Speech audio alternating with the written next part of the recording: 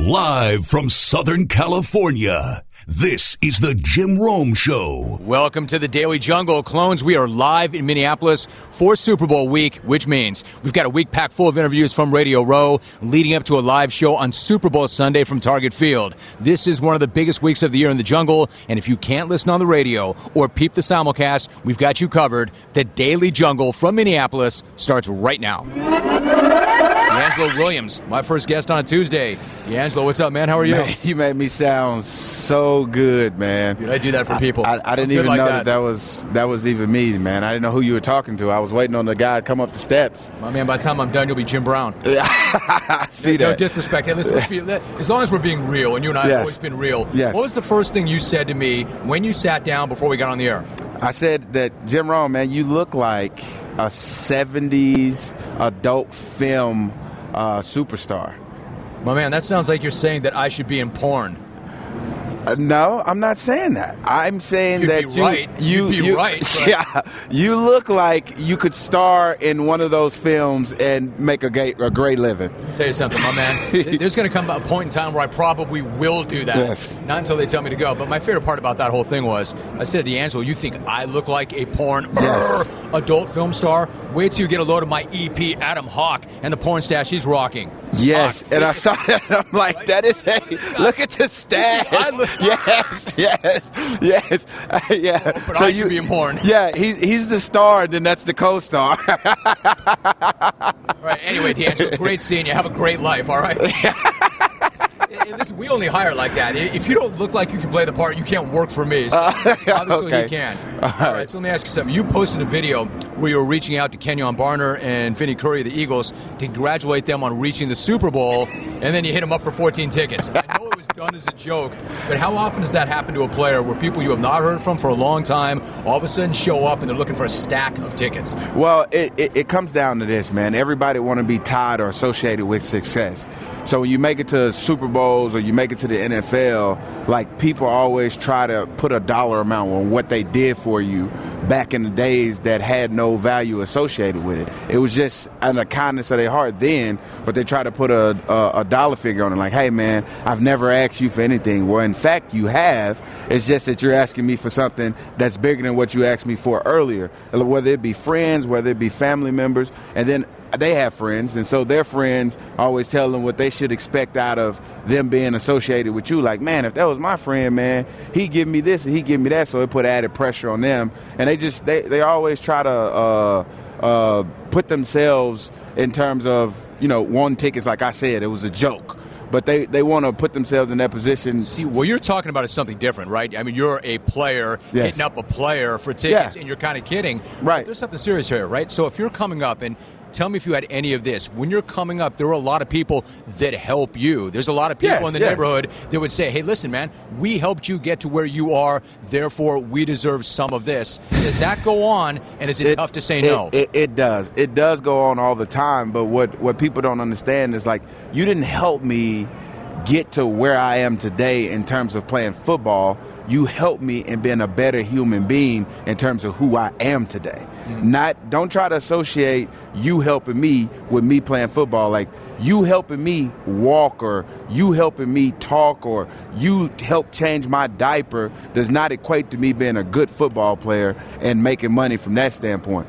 You picking me up from school or taking me to school or helping me with my homework does not associate you helping me be a great football player. You help me be a great person or a great human being or educated human being, but it does not help me when it comes to playing football. You wasn't helping me get to practice or watching me practice. There's people out there. So who are we talking about? Are we talking about neighbors? Are we talking about extended family? I'm talking about anybody that want to associate themselves or try to make, not necessarily latch on associate to themselves. you. Or not necessarily latch on to you, because people have friends and they want to be bigger than what they are. Yep. Basically is what it boils down to. And they have friends and they want to flex in front of their friends or tell their friends, like, hey, that's my cousin or that's my friend, I'm going to go to the Super Bowl, and they put the cart before the horse, and then they put themselves in a situation to say, hey. So what do you do about that? Easy, you just say no. You just say no. It was a joke. It was a joke because I wanted people that don't go through the stuff that we go through on a daily basis to understand what it feels like, because there'll be a person that'll hit you up that you hadn't talked to in years. in years. You make it to the Super Bowl, like, hey, do you man. call them on that and say, hey, wait a minute. Absolutely. Wait, I haven't talked to you in 8 years. Jim. Why are you coming around now? Jim, don't act like when you got this job and you first started off, you didn't have people coming out of the woodworks after you made it big, like, hey, man, honestly, not very many.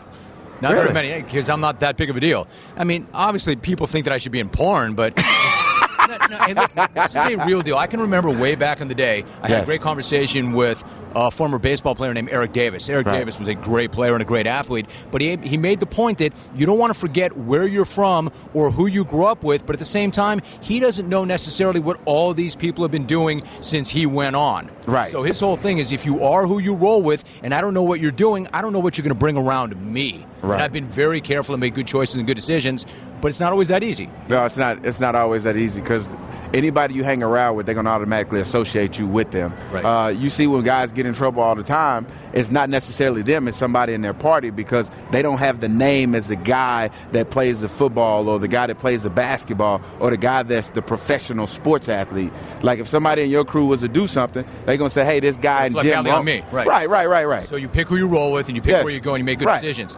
DeAngelo Williams joining me on the set. All right, so put on your NFL analyst hat for a minute. What are you looking to see from the Pats in Philadelphia on Sunday? I'm hoping it's a defensive effort. I want to see the Philadelphia Eagles come out and put a cap on Tom Brady's his passing. They do a lot out of the backfield. That's one of the things that the Jaguars couldn't equate to or couldn't stop, was the fact that White and the other running back was coming out of the backfield and they was hitting the little check down passes. Then it forces those linebackers to step up, and then they're hitting Gronk across the middle or hitting wide receivers across the middle because it opened up. So I'm hoping Philly got a way of stopping that with their front four. I tell people all the time, dude, this is like the identical matchup, man, to the Giants when they won that Super Bowl with their front four and New England come in undefeated, because everybody's New England heavy. But I think Philly has enough. It just all comes down to which Nick Foles we're going to get. We're going to get Dr. Jekyll, or we're going to get Mr. Hyde. Are we going to get the Nick Foles that played in the NFC Championship game, or we're going to get the Nick Foles that Foles? Right. Hey, listen, when you talk about the Giants and how they beat the Patriots, you're exactly right. They got pressure on Brady. With the front four. However, they also had an in-his-prime Eli Manning, not to be confused with Nick Foles. So what do you think? How much do they need from Nick Foles? They've got a great defense. Front four is great. They're good on the back end. How much does Philadelphia need from Nick Foles to win this game? Well, I want Nick to do his job.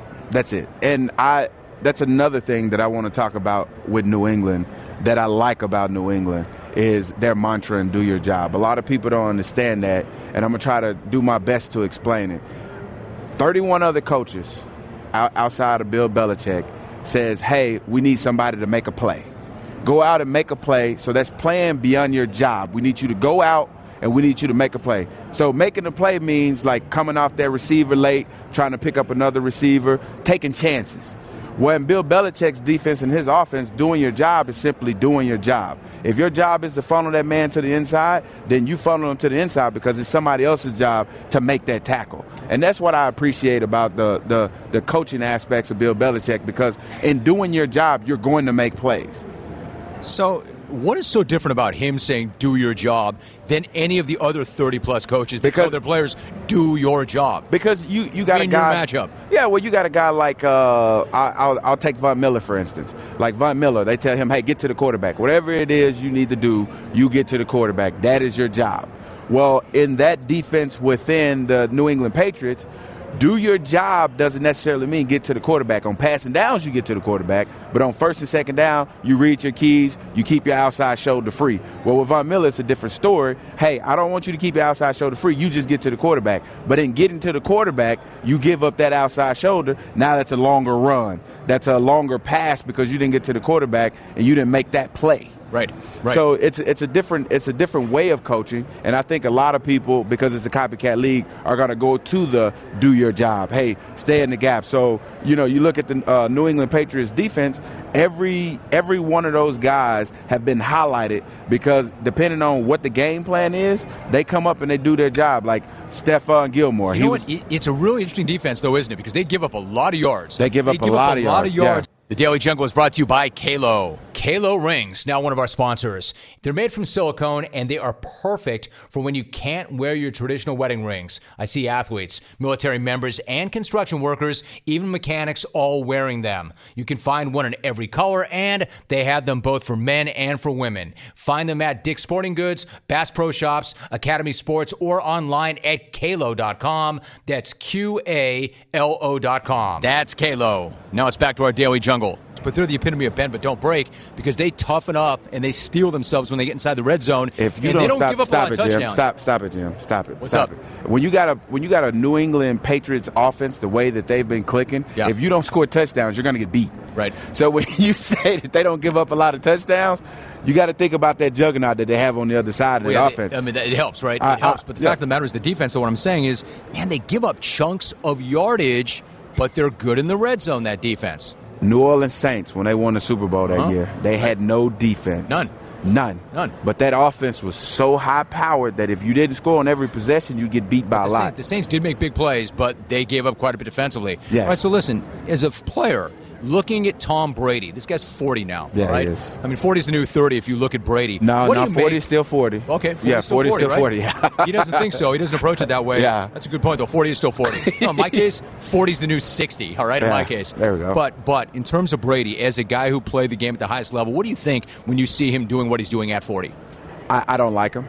I don't like him because he cost me a Super Bowl appearance in the AFC Championship game last year when he ended up beating the Atlanta Falcons. But he's been good for a very long time. And when you're good, you develop enemies. You form enemies. In the 80s, the 49ers, everybody hated the 49ers. In the 90s, everybody hated the Cowboys. And in the 2000s, everybody hated New England. If you're not a New England fan, you just don't like New England because they're a really good football club. You got to go in and you got to execute and you got to play well all four quarters, as Atlanta Falcons saw it, because if you don't, then they'll come back and they'll beat you. DeAngelo, you said something interesting recently that I want to ask you about. You mentioned the Niners of the 80s. You were a Niners guy growing up. I'm still a Niners fan. You're still a Niners fan. Still a Niners fan. And the key word there is you're still a fan. You're a fan. Yes. Is it true? Last year when you were thinking about playing again, did you really say, I can't play for the Cowboys? That's one of the 100%. four teams I cannot play for. And I said I couldn't play because I'm a 49ers fan, man. Like in the 80s, dude. You're an NFLer. It does not matter, Are you man. not an NFLer first and then a fan?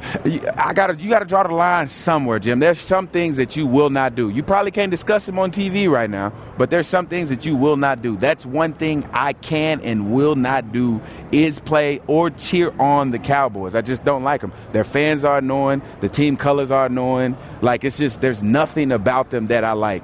It's just annoying. The colors are annoying. Listen, I respect it, but like anybody else, don't you go where the work is? I mean, literally, if the Cowboys say, I go where the work you're is. the guy, we need you, the answer is no. No, the Cowboys can't say that's where the work is. That's just not me. I just can't do it. You can't. You I could just not can't play do for it. them. My fandom for the 49ers, well, everybody in my house were Cowboy fans. I was the only 49er fan, and I got teased a lot in the 90s. Like, I kicked butt in the 80s. Like, I was the dude in the 80s. But then in the 90s, when that power shifted over to Troy Aikman and Moose and Emmitt Smith and Michael Irvin.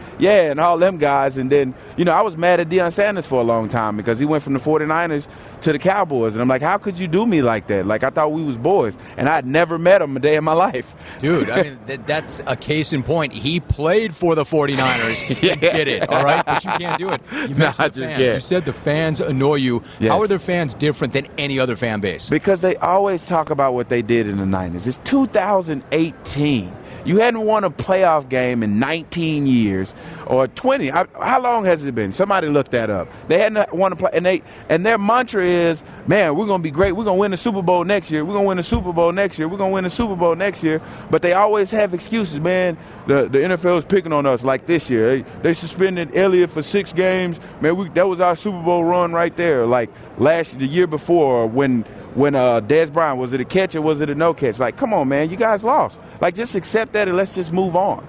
You mentioned Dez Bryant. All of a sudden there's speculation about what they may or may not do with him. When you look at Dez, and there's a little bit of baggage there, he's had some issues. Is he worth the trouble? That's a tough one. I don't think I think his name and what he did when he was younger looms high over his head now than it ever has, because he was making plays then, and nobody ever was like, yeah, he gets in trouble, that's just him, it's okay. But now his production doesn't equal up to the antics that he do off the field. So now they're just like, hey, we got to find out a way to do it. I always thought Dez Bryant was a faster Keyshawn Johnson. I've always thought that. Like, he was a big possession receiver with a little bit of speed, and he had great body control. But is he no longer the player that he was? Has he lost I something? don't know what he's lost. That's the thing, because, I mean, Dak Prescott this year wasn't as accurate as he has in the past, because they took a lot of that play action away from him when Ezekiel Elliott was suspended. So getting back into that rhythm of the game was a little bit tough for Dak.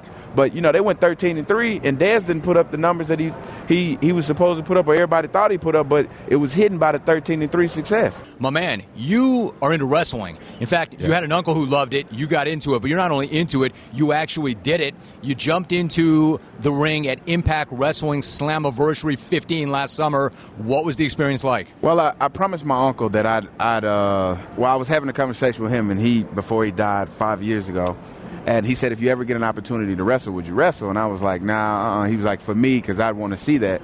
I was like, yeah, I'll do it if I get an opportunity. So Josh Matthews, who's with WWE, is now a commentator over at Impact Wrestling. He gave me that opportunity, and I did it for my uncle. I even had it in my shorts. This is dedicated to my uncle. That'll be the only match I ever wrestled, because it was for him. And, I was very emotional before and after the match, because I did it for him, and I know that he saw it. Like, even more so than any game that you've been a part of? More than any game that I've been a part of, any of that, man. I sing the national anthem because I lost my mom. I sing the national anthem because my mom, when she would come to games, and try not to get emotional, when she came to games, she would sing every national anthem. So I would sing those during my playing days. You mentioned your mom. You wrote a piece for Sports Illustrated a few years back, and it was very moving. And the stories you shared included your final conversations with her. You wrote down what you wanted to say to her, and she cut you off and said, quote, "This is what I want you to remember me by. None of your aunties made it to the age of 50. Today I'm 53. I've stolen a few years and have enjoyed every minute, especially thanks to those two incredible granddaughters you've given me. Yeah. You and your sisters are safe and know how to maintain and live and survive. My job here is done." My man, I read that. That chokes me up. Yeah. How do you feel when you hear that? Well, that's how my mom was. She wasn't one of those that was going to spoon feed us. She was going to teach us how to get the spoon and feed ourselves. And that's why when she said at the end of her days that, hey, I beat this. I lived past 50. That's all I wanted to do. She said if I didn't pass the cancer, I was going to live forever. And she said it was just a matter of time, but she wanted to show me and show us, her kids, the resiliency of keep fighting and keep trying and never giving up. She was like, I stole 3 years. Can I tell you something? What she said when she said, I stole 3 years or I got extra time, it reminds me of my own father. He had cancer.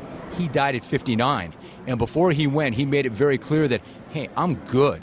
I'm good. I lived an amazing life. I far exceeded any of my expectations. And I've always thought to myself, how can you be good leaving at 59, man? That's so young. But it sounds like your mom felt the same way. She lived a complete life. She felt the exact same way. And it really changed my perception of how I view things and how I continue through everyday life, because once my mom passed, man, she was laying there because she passed at the house, and I had no idea what to do, and everybody was looking at me, and I had no idea what to do. I was like, so what happens next? And everybody was like, we don't know. We're waiting on you. So I immediately stepped into that role and took care of everything. And I found out then, the most profound thing. People talk about it all the time, but until you experience it, and you may understand what I'm talking about, my entire world stopped. Yeah. But everybody else's world kept going. So everybody that I directly didn't affect or indirectly didn't affect, it didn't matter to them. It was just everybody was kind of going through the motions. Sorry for your loss. Sorry for your condolences. Because people don't know what to say. Well, by the way, they may have even meant it, and I'm sure they did. Right. But then once they say that, they move on. The world keeps spinning. Yes. But you're left with that loss, and you've got to process that. Right. And you got to process it. And I tell a lot of people, too, because a lot of people try to separate us from our money. Sometimes you want that financial buffer that you otherwise don't have when you're financially stable. And I'll give you a case in point. When my parents died, my mother died, I I don't even know how to explain it, man. I couldn't say anything. Like, grief was just over me. I didn't have a financial buffer. To the difference of if somebody's parent died that couldn't pay for it, they have that buffer of, well, how am I going to pay for this? Okay, where am I going to get the money from? And by the time they figure all that out, the funeral's already passed. And so they get that grieving process later, and it's not as punctual as it is when it happens right now. Right. So I'm sitting here, and I can't believe what it is that's going on right now. And everybody's looking at you. Right, everybody's looking at me. And so at that point, it didn't matter how successful I was, how much money I had, what color I was, if I was a male or a female. It didn't matter because death takes everyone. Right. So I was sitting there and I was just like, and at this time I'm 31, 32, and I'm trying to figure it out. There's people in there that's 50, 60 years old. There's no playbook. There's no playbook. There's none at all. There's none at all. And it was tough, but, it gets easier or it gets better. It doesn't get easier. My point is, you never get over it. You learn to get through it. No, and every time I talk about it, lost a parent knows this. Yes, and every time I talk about it, I get emotional. Good. Yeah. It's good because that's how important she was to you. Yes. And what a remarkable woman. Listen, before you go, I just want to go back to wrestling for 1 second. You're a big wrestling fan. Yeah. Ronda Rousey made her wrestling debut. What did you think when you saw her walk up? Timing was awful, man. You just had a 30-woman battle royal, first in the history of wrestling. And by the way, how'd that go for you? That seemed legit. I loved to it. you? Oh, Okay. It was legit, man. Their timing was off a little bit, but you got to expect that because there was older wrestlers meshing with the new generation wrestlers, and then there was some in between. That's to be expected. But what I didn't like is Osaka wins it, that she has to choose between Charlotte and she has to choose between, I can't think of the other lady's name. And so she's about to pick. Ronda Rousey comes out and completely diminish the entire 30-woman battle royal. So she's just going to get a title shot just walking down you could have saved that for Monday night, had her come out and say, hey, I want to challenge Osaka for the title shot. So then you would challenge Osaka. Dude, you know how this goes, right? The stars get calls. The stars get to cut the line. The stars have different sorts of privileges, right? Dude, the stars aren't the highest paid, though. The stars have the name. They bring in the social media following or maybe the following of that person. But this is wrestling. Dude, did you want her to get in line? There was no way. There was no way she was going to get in line. I don't think you understand. As a wrestling fan, we want to see good wrestling. Right. We don't want to see good storylines. Yep. We want to see good wrestling because we're not going to leave it up to creativity because they're not creative enough. Yeah, they want the stars, obviously. I don't have a dog in this fight because I really don't give a damn about wrestling. But I know that you do, and that you were taken back by how she kind of got that line. I was so mad, dude. Is it going to get better, though? It has to. When she gets in and she does her thing, is it going to be a good thing? It has to be a good thing, but I don't think she deserves a title shot right off the rip. I think that she should have been the 30th participant in the 30-woman battle royal, or they should have staged something where she could have came in as the 30th, and then it could have been some controversy to where her and Osaka had to fight at WrestleMania. And she'd probably say, you know who the hell I am? Yeah. Do you know who the hell I am? Ronda Rousey. You're only as good as your last fight. You want to talk about that? Yeah, no, I know she doesn't. Yeah, I know she doesn't. I'll talk about it. Didn't happen to me. It wasn't my face that got rearranged. Although I do, I'm Team Ronda. I like Ronda. One last thought. You know James Harrison pretty well. Really what do you good make friends. of that pickup by the Patriots and the way he's fit in already and making big plays? Well, it was a job open there, and it obviously wasn't one of those things like me where I draw that line in the sand. He was looking for work. I completely understand that. That is a great pickup by the New England Patriots. There's a lot of stories that's coming out in Pittsburgh that he missed meetings, he didn't show up for meetings, he left for games. He's going on 40 years old. Is that true? Does that sound right to you? I mean, whether it's true or false, my thing is he's going on 40 years old. I don't know what you told him beforehand because he's a straight-up forward person. So once you tell him something, he hold you to that. If you show him anything different, then he's going to show you different. And I'm almost sure that it was a conversation that was had behind closed doors, and things changed, and they didn't communicate that with Debo or James Harrison, and it got lost in the shuffle. And him going from making all the plays that he made last year to going on the bench, not even starting, to being inactive at 40. You know what they're telling him? Like, you're not going to be here next year. Yeah, right. You're not going to be here next year. So he took care of himself. Got it. Absolutely. Last thought. Do you still like Mike Tomlin in that spot? You know how it is. If guys stay somewhere, I'm not saying he is, but if guys stay in the same place long enough, the message can get stale. Is he still a guy that has the hearts and minds of that team? Stop it, Jim. Stop it. I want to end this right now because you'd have to say the same thing about Bill Belichick. No. Yes, you do. Well, I wouldn't because they're in the Super Bowl. Oh, no, you would have to say that. You said staying there long. No. How many years is this for Bill Belichick? It happens not to Belichick. I mean, it's Belichick. Now Right? it's a difference. No, I'm comparing the long. You said the tenure, right? You said you stay somewhere long enough. Look, you make it sound like I'm the only guy saying this. There is some heat on him right now. I'm just asking. Right. You've been there. You know that team. Are you going? I mean, what's the answer? He's good. He's fine. It's perfect. he's gonna be fine. He just hadn't produced the Super Bowls that he's supposed to produce. But you know his worst record is 8-8. Yep. That's his worst record. You know who'd love that record? The Cleveland Browns. You know who else would have loved that record? The New York Giants. Anybody that's under 8-8 as the worst record, and you talking about getting rid of this guy? I want to be real clear about this, DeAngelo. I did a whole rant last week about you don't fire this guy. You don't fire this guy. You don't. I'm just asking what happens when a guy stays that long. Inevitably, do he and they need a fresh start? And you're telling me no, he's good. No, he's good. I'm going to tell you something that Coach Tomlin always says, and it makes a lot of sense. He said, I'm in the business of winning. He said, because the ones that are not in the business of winning are not in the business.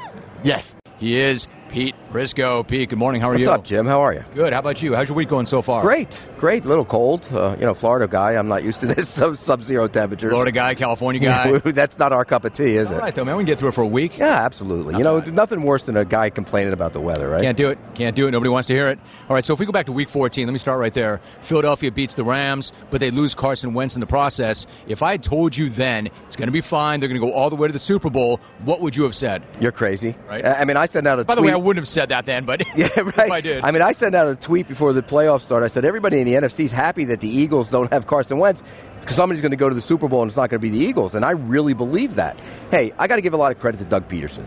Bottom line is, he schemed it up against the Falcons for Nick Foles, made it really easy with those run-pass option plays, and then he came back against Minnesota and ambushed him with the long throws. Kind of surprised. I was down at the Pro Bowl last week. Some of those Vikings players said they were surprised by the way they played and the way they threw the ball down the field. Hey, listen, Doug Peterson, there's something about this guy. I think he's a special coach. 10 years ago, this guy's coaching high school football, and now he's coaching in the Super Bowl. Now, to your point about Nick Foles, so which guy is he? Is he going to be that RPO guy this coming weekend, or are they going to let him air it out and take some shots downfield?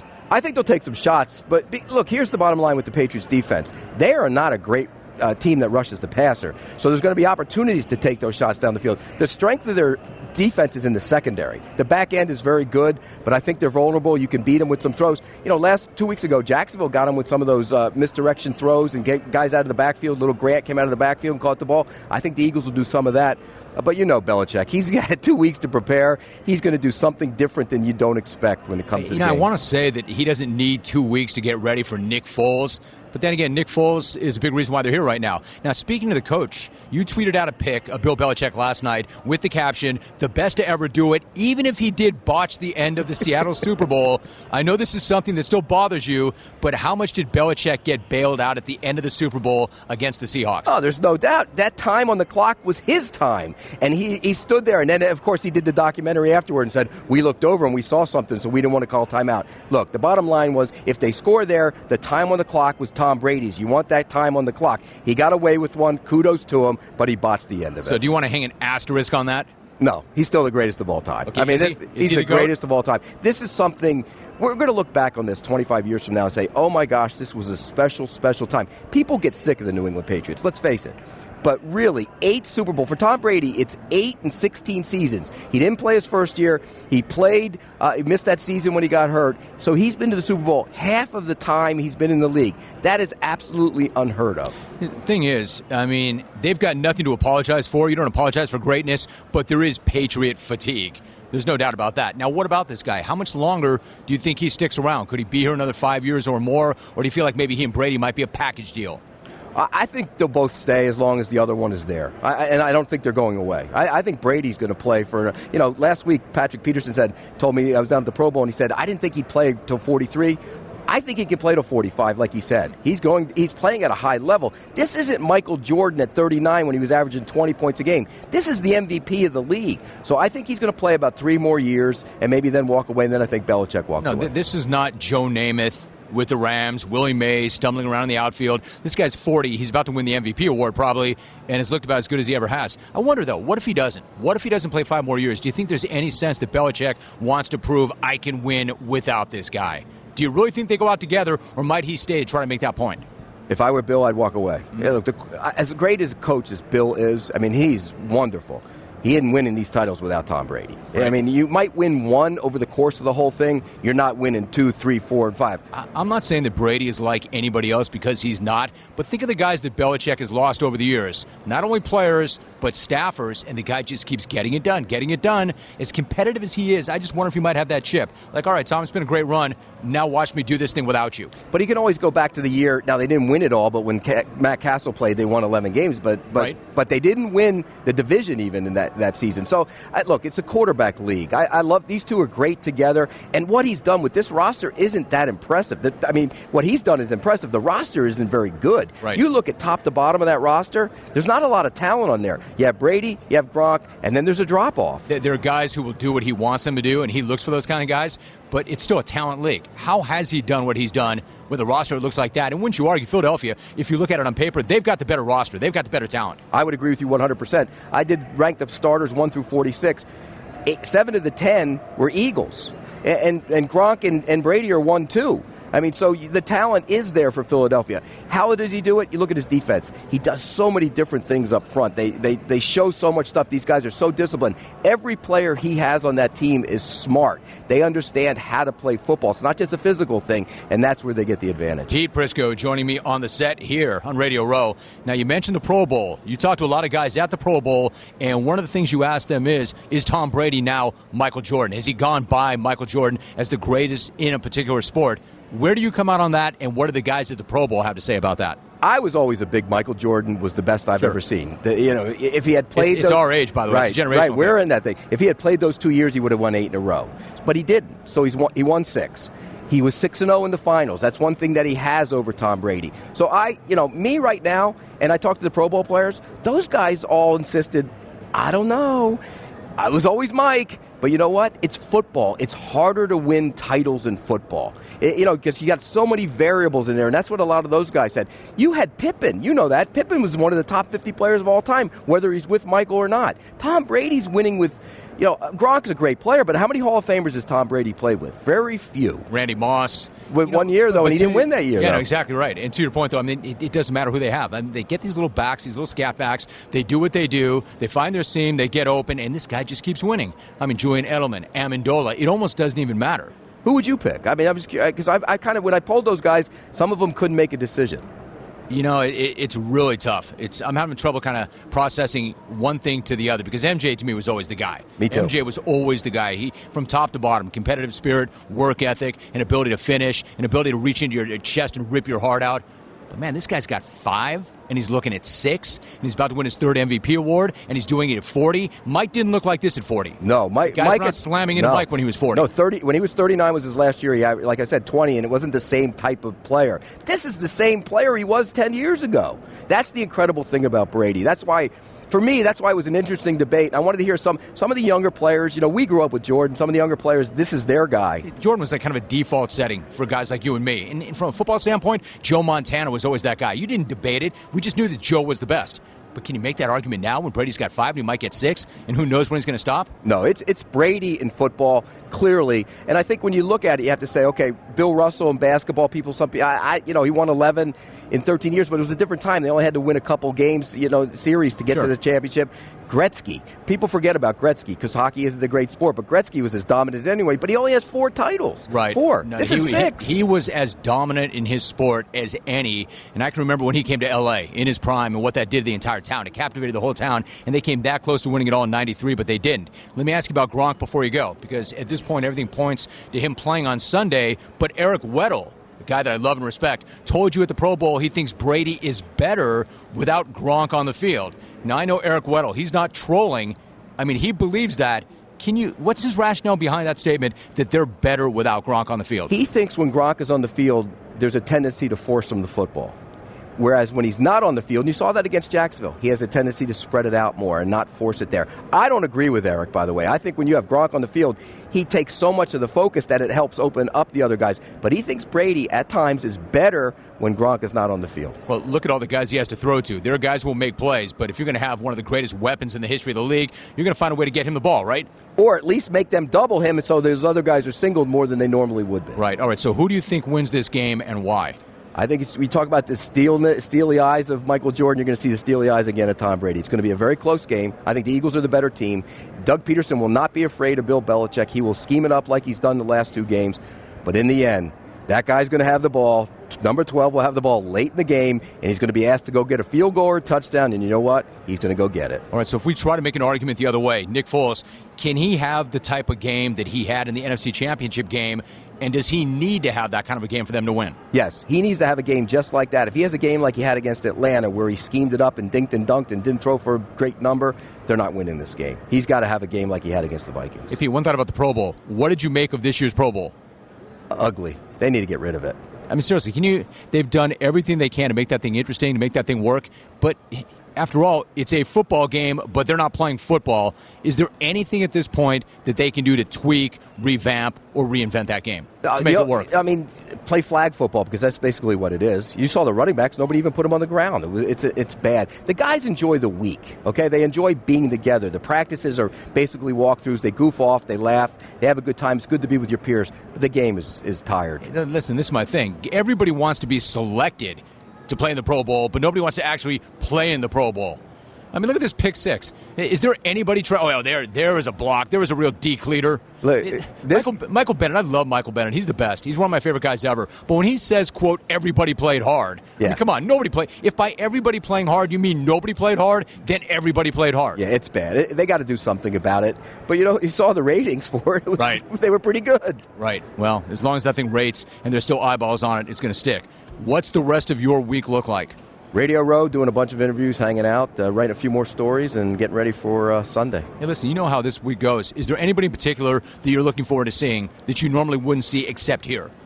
No, but I am looking forward to Saturday because I think Tony Baselli, a friend of mine, is actually going to get into the Hall of Fame this week. And deservedly so. I think this is the year he gets in. How important is that to him? Very.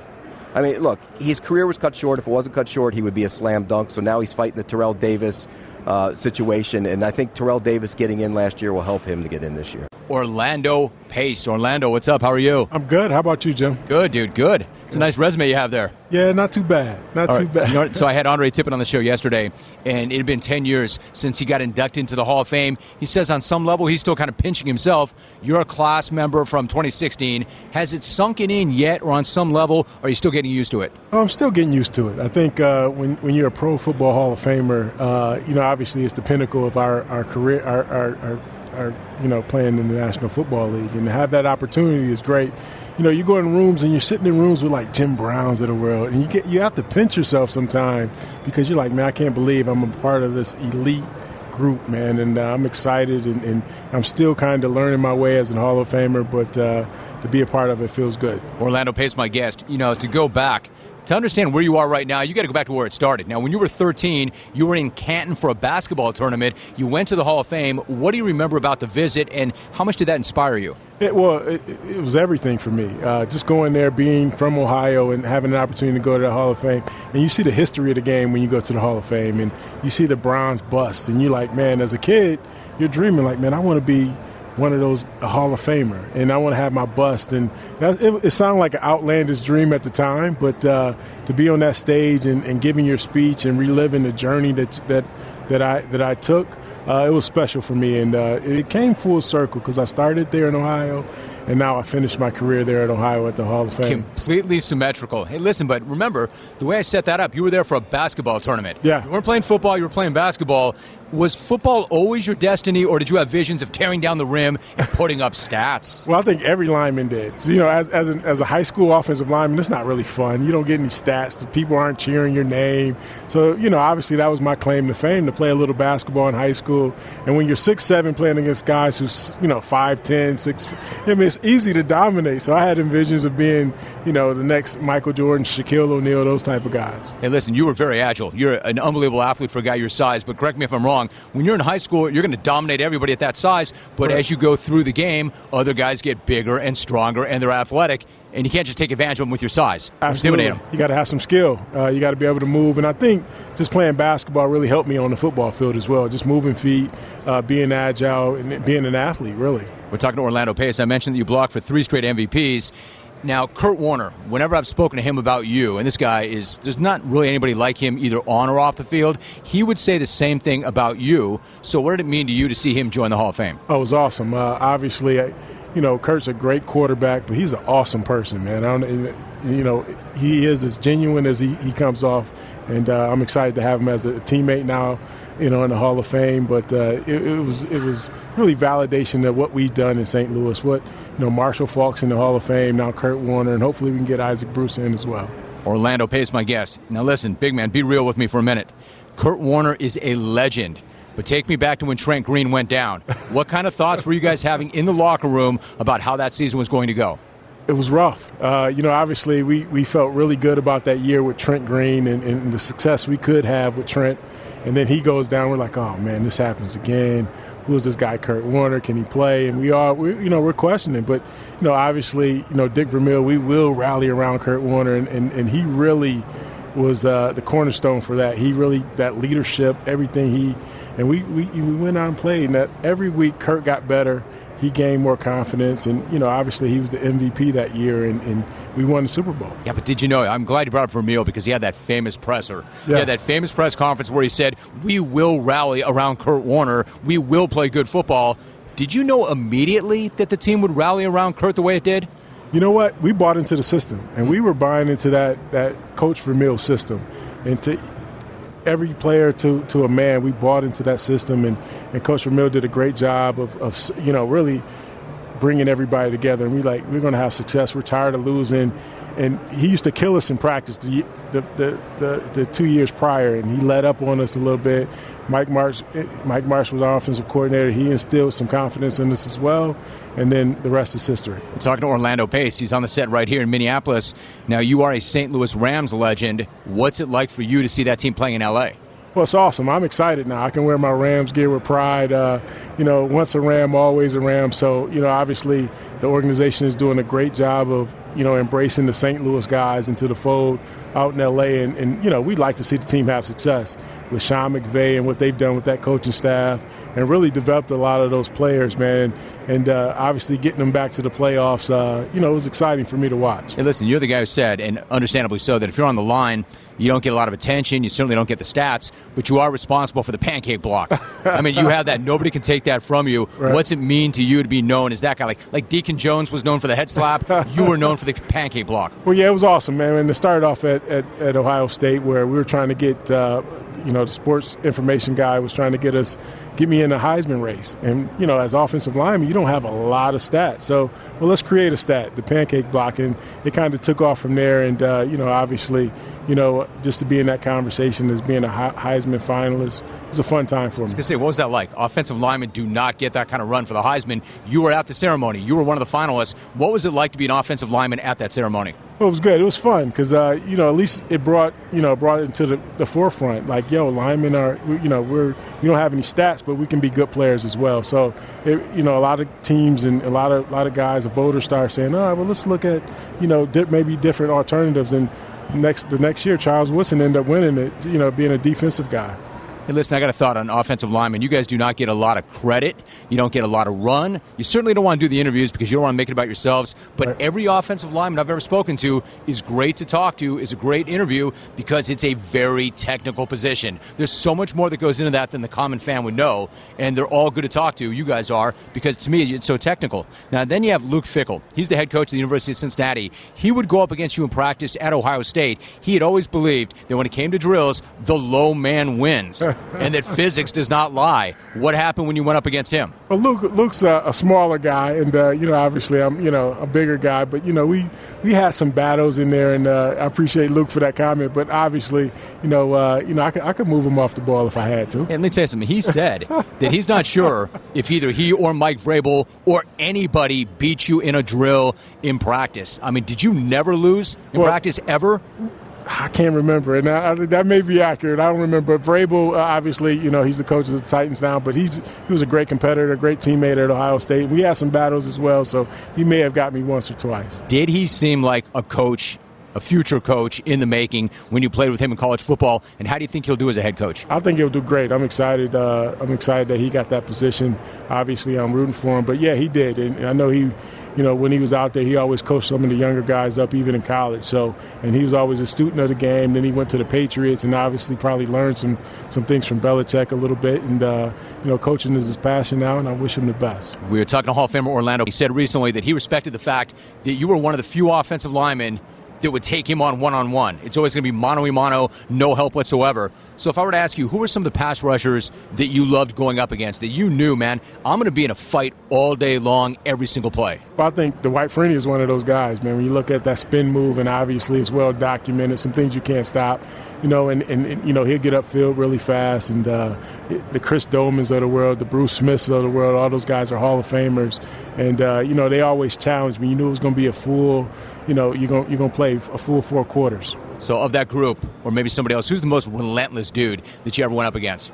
Wow, they're all pretty good, man, to be honest with you. In the league, no easy Sundays. No easy Sundays at all, man. And, every week there was a challenge, and everybody's trying to, feed their family. So, we're out there battling. So everybody came at me. Is that how you approach it? Like, you're coming to take food off my plate? Absolutely. Because the league, if you don't perform, you're done.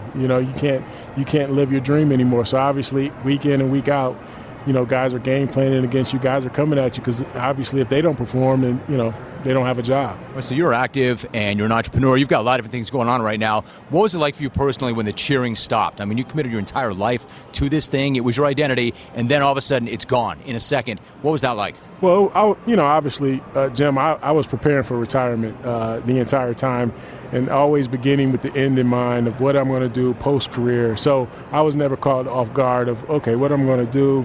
Now, obviously, I'll pour my passion into something different, and hopefully this transition is good for me. Hey, listen, I want to say that you don't need to die the day the cheering stops. Yeah. But when you make that transition, have you found the same sort of passion or energy or enthusiasm for anything that you're doing that would ever compare to football? You know what?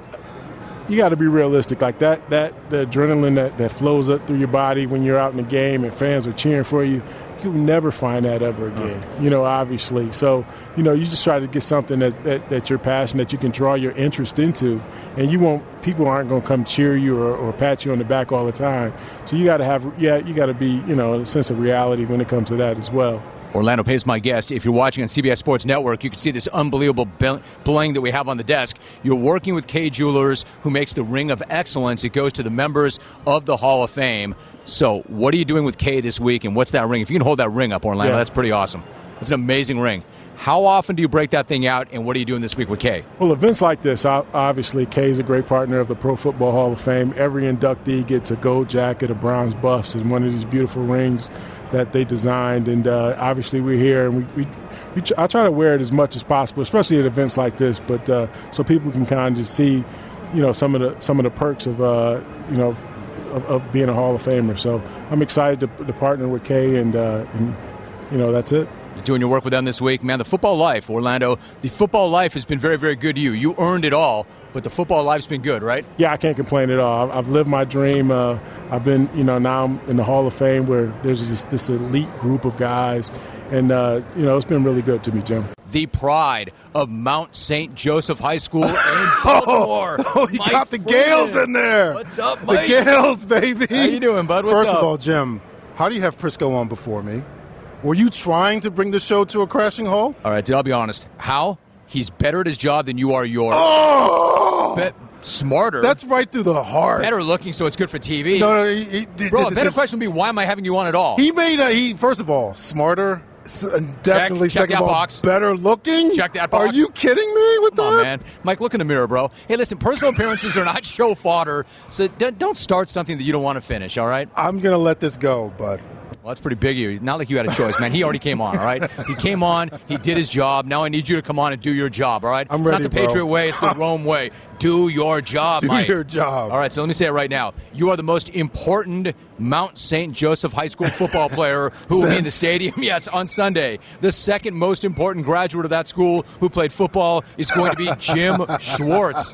You went to school with him. I did. What was he like back in the day? He was really smart, really talented, crazy, arrogant, but I loved him. He was the most popular player on the team. Everybody liked him.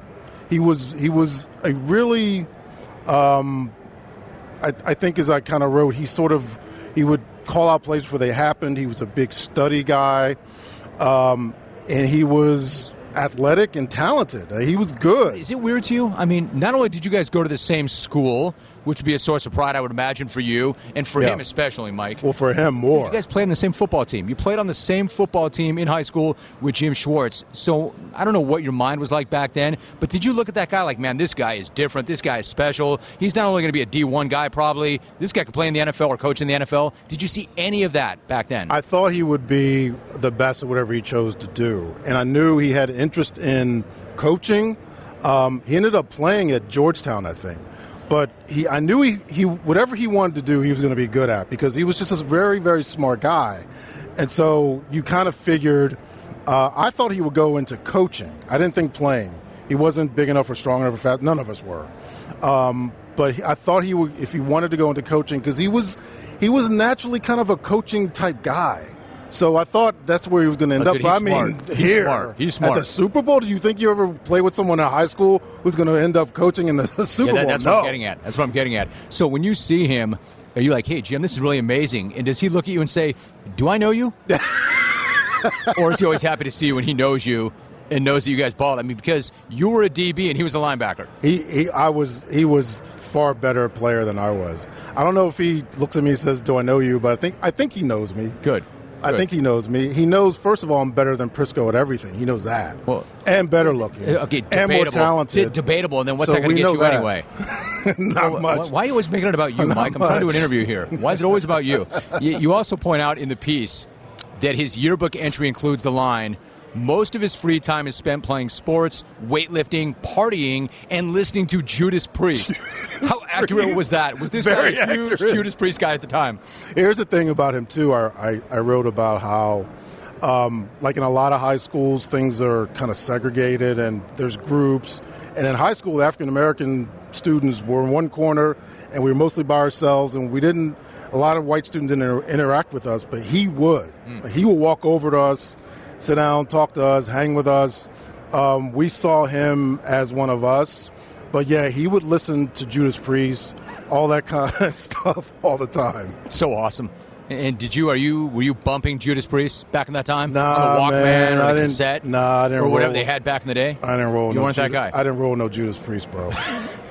Nah, man. I didn't roll with no Judas Priest, man. bro. That should be in your bio for your Twitter. Judas Priest. I didn't roll. I did, man. Judas Priest was great. No, Judas Priest. Metal, man. Great. Metal. What are you talking about? What am I talking about? Only things that matter.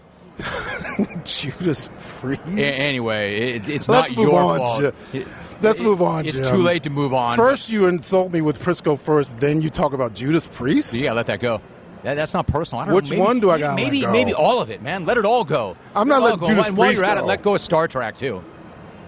What are you talking about? Okay, anyway. Why are you... Don't even start. Don't go down that road. Are you designing this segment to insult me? Let go of Star Trek? Do you let go of no, dude, who you are? Do you let go of the world, the universe? It is your world. So what are you talking about? It's a lot to leave on the table for somebody like you. I understand that. Don't insult Star Trek to me. I'm not here. I'm not here. I'm not. Well, live long and prosper, baby. Listen, my man. It's gotten me in trouble before. All of you. But I would never not say to your face what I say to you on the phone every single time. All right. Now, listen, in terms of Schwartz, how do you think that he and the Eagles defense deal with Tom Brady? Well, I had a coach tell me before the Patriots played the Jaguars, I said, how do you stop Tom Brady? And the answer was, do what the Ravens did in the 2012 title game, which is hit him and run the ball. Now, picking against Tom Brady is stupid, and I'm not going to pick against Tom Brady, but that doesn't mean the Eagles can't win and how they win. That's how they win. They can do that. They can run the ball. They can hit Tom Brady. And the Jaguars did it for a little bit, but then Brady became Brady. So the Eagles can do that.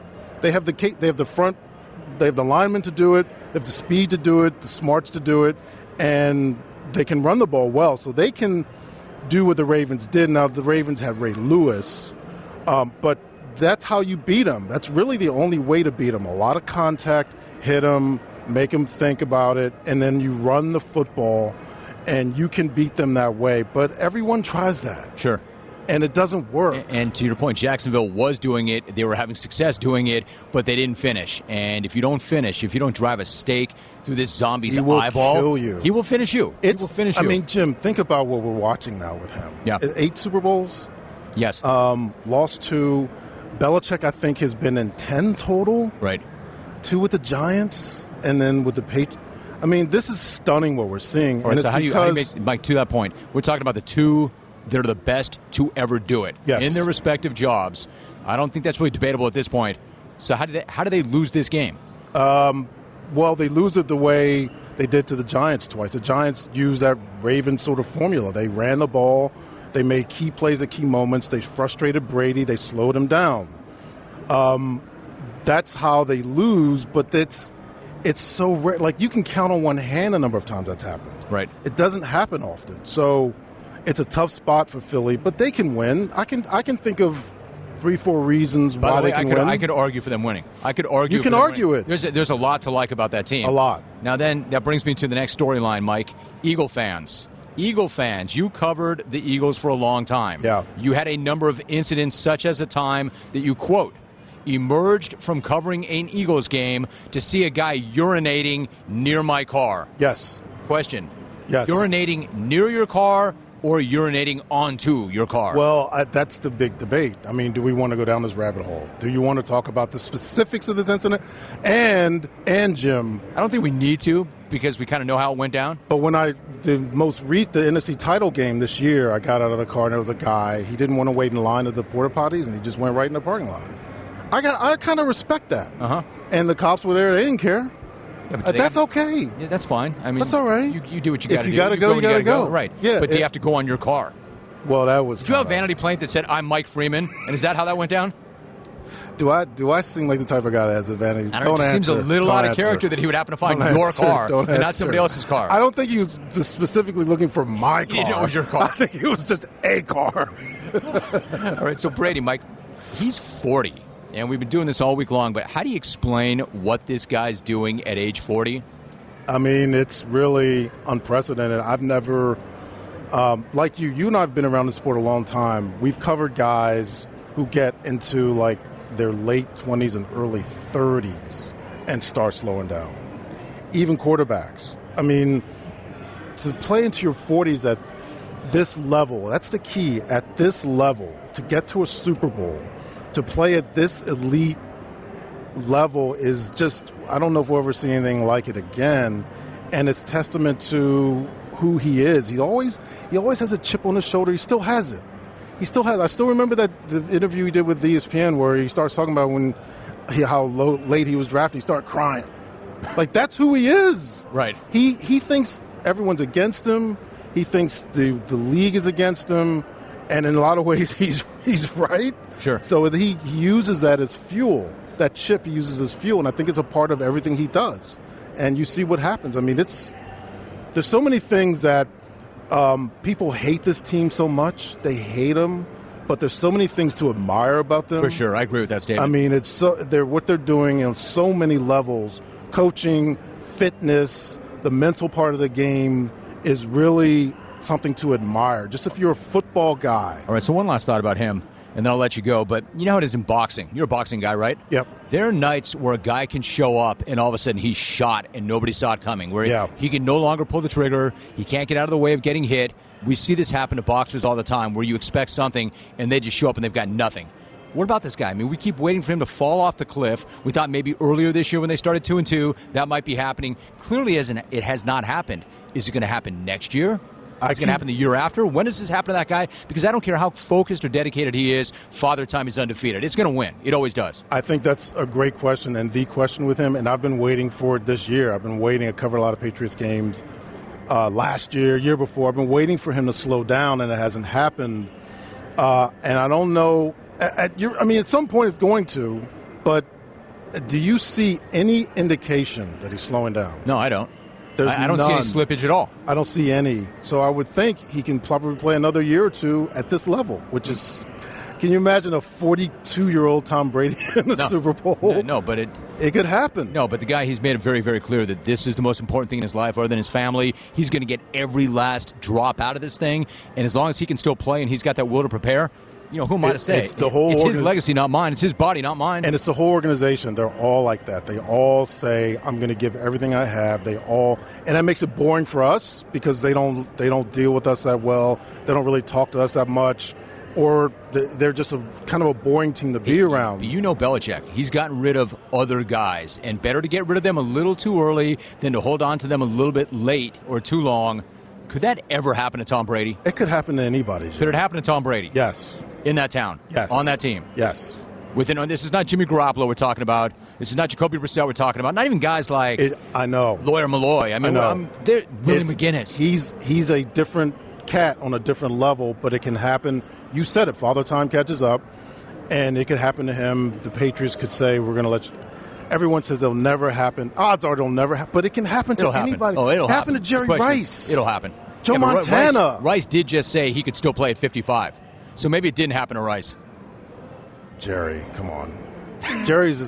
That's delusional. I was going to say that's a little delusional. That's a little delusional. Mike Freeman, Bleacher Report NFL national lead writer. He has written so many books. You Negotiate Like a Girl with Amy Trask, Snake, The Legendary Life of Ken Stabler, and The Pride. One more time, baby. One more time, baby. What are you doing with that, man? Right there. You have a question? Live long and prosper. Do I look like a teacher? Do you have a question? Live long and prosper. Yeah, you over there. Yes. Mike, you got a question? Yes. No. This is not a question. This is a universal sign for peace and exploration. Bro, it's love, just a bad look for you, and even worse, it's not a bad look for me. Don't bring this that is around. awesome. Listen, look you for can do that me. all you want when I talk to you on the radio. Can you not do this on TV? No, I'm doing it on TV. Live long and prosper. Everybody watching. Kirk Cousins joins me on the road. Kirk, it is so good to see you. How are you? It's just so good to be in the jungle, Jim. Glad to be here. My man, so good to see you, sincerely. Now, since the last time you and I spoke, something very dramatic happened in your life. You have a son. That's right. 4-month-old son now, Cooper Wesley Cousins. It's a thrill. He's a healthy, happy boy, and my wife and I are thrilled. We're excited for what the future brings. Are you putting everything in his left hand? Oh, man. You know what? We're teaching him the golf swing. We're teaching him how to swing a tennis racket. I think we're going to push him towards something other than football. But if he wants to play, which he probably will, I'm not going to stop him. Hey, listen, it's kind of a serious topic, right? I mean, you look at your life, your football life, and what it's done for you, but you're not necessarily going to push him in that direction. No. How come? It's a violent game, man. And, it tests you. There's nothing quite like football. I mean, I played the other high school sports. Football will test you and grow you as a person more than any other sport will. I believe that. Again, if he wants to play, absolutely. But I'm not going to push or steer in that direction, especially not to the quarterback position. So, and that's more just because I don't want him to feel like he has to be somebody that he's not. But that'd be tough. The golf thing I probably will push because that's a sport for the lifetime, and I'm frustrated. I'm a 20 handicap, and I can't seem to get it down. So I wish I had started earlier, and I'm going to make sure he does. Okay, you make such a good point. Kirk Cousins is my guest. I'm the same way. I belong to a club that I belong to. My man, listen to this. This is really pathetic. For over a decade. And a nice club, and not a cheap club. Yeah. I've never once picked up the bats. I thought that I would get to it, but because it's so frustrating and I can't commit to it, I won't do it. But to your point, that is something that you can have with your son or anybody else for a lifetime. Yeah, the quality time spent together is unique too, and I look forward to doing that in the future, when I'm done playing and hopefully getting that handicap down. But it's a lot of fun, and it's almost the failure and the frustration of it almost is what brings me back for more to try to see if I can get it to be fixed. By the way, there's something to that. Every great athlete that I've ever spoken to loves golf because it's the great equalizer. Yeah, you can never master it. Yep. All right, so listen, small talk out of the way. Let's get to the really important stuff, the stuff you don't want to cover, namely Bentley and your van.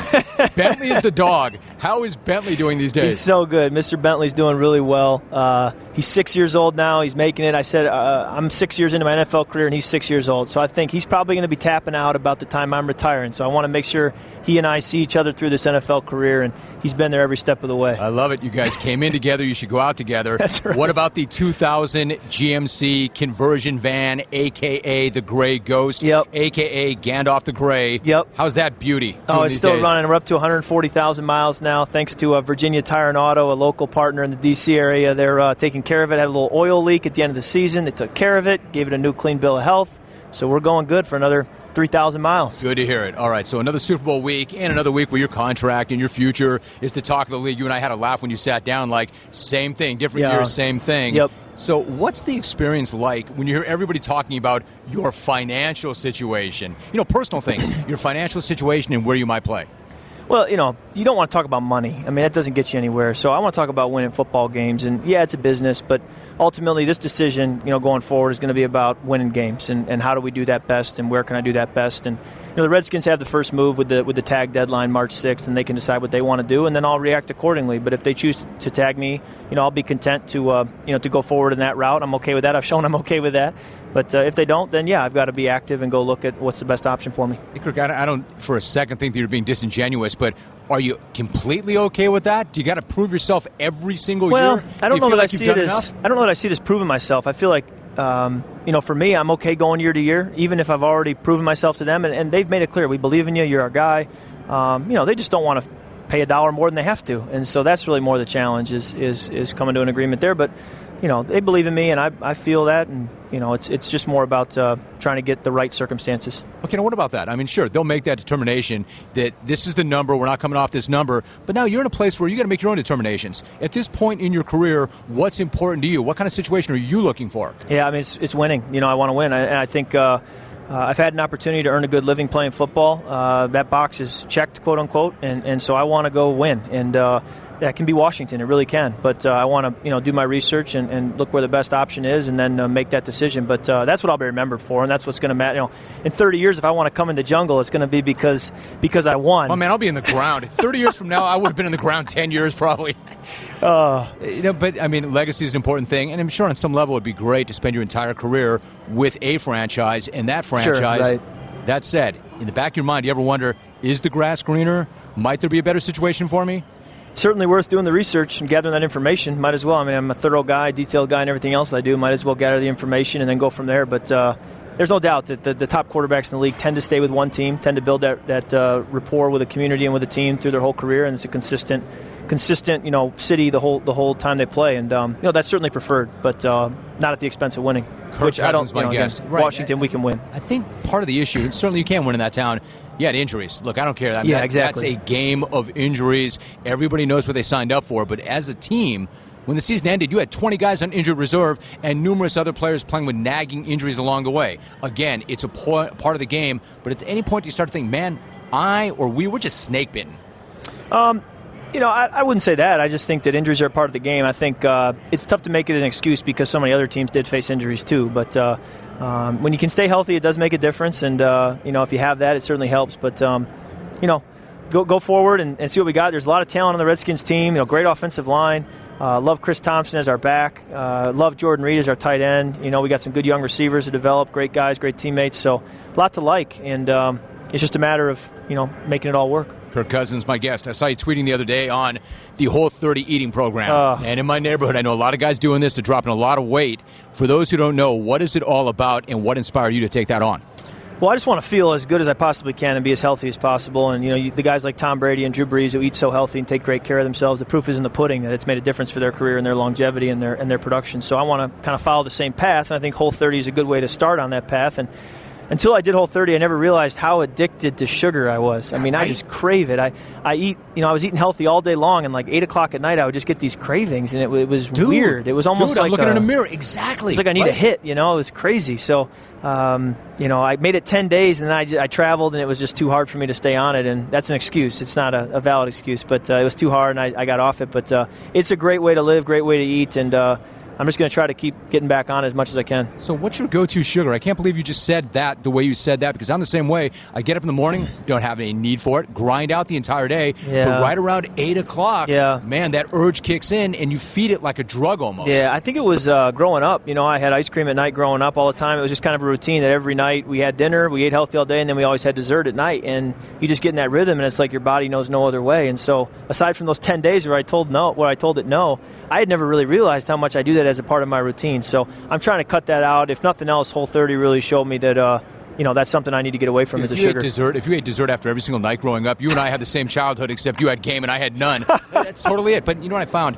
And I don't know how you come out on this. I haven't had that much since the start of the year. If you can just kind of wrestle that thing to the ground for 2 and 3 days, the urges go away. And that's not much of an issue. But you've got to get through that first period of time. Yeah, that's the hurdle. I think that's where the Whole30 comes in. If you can go 30 days, you can break a lot of habits, and sugar probably is one of them. But I couldn't make it 30 days. I made it 10, and then I caved. So if I could go 30, I'd like to think I could break it. Travel, man. It's still a thing. You got to stick to your process routine, and your regimen. Listen, you've also been known to do a lot of work on the mental side of the game. Yeah. I mean, literally literally, in the sense that you worked with a system that measures electrical activity in your brain. What's being measured, and then how does that help you on the field?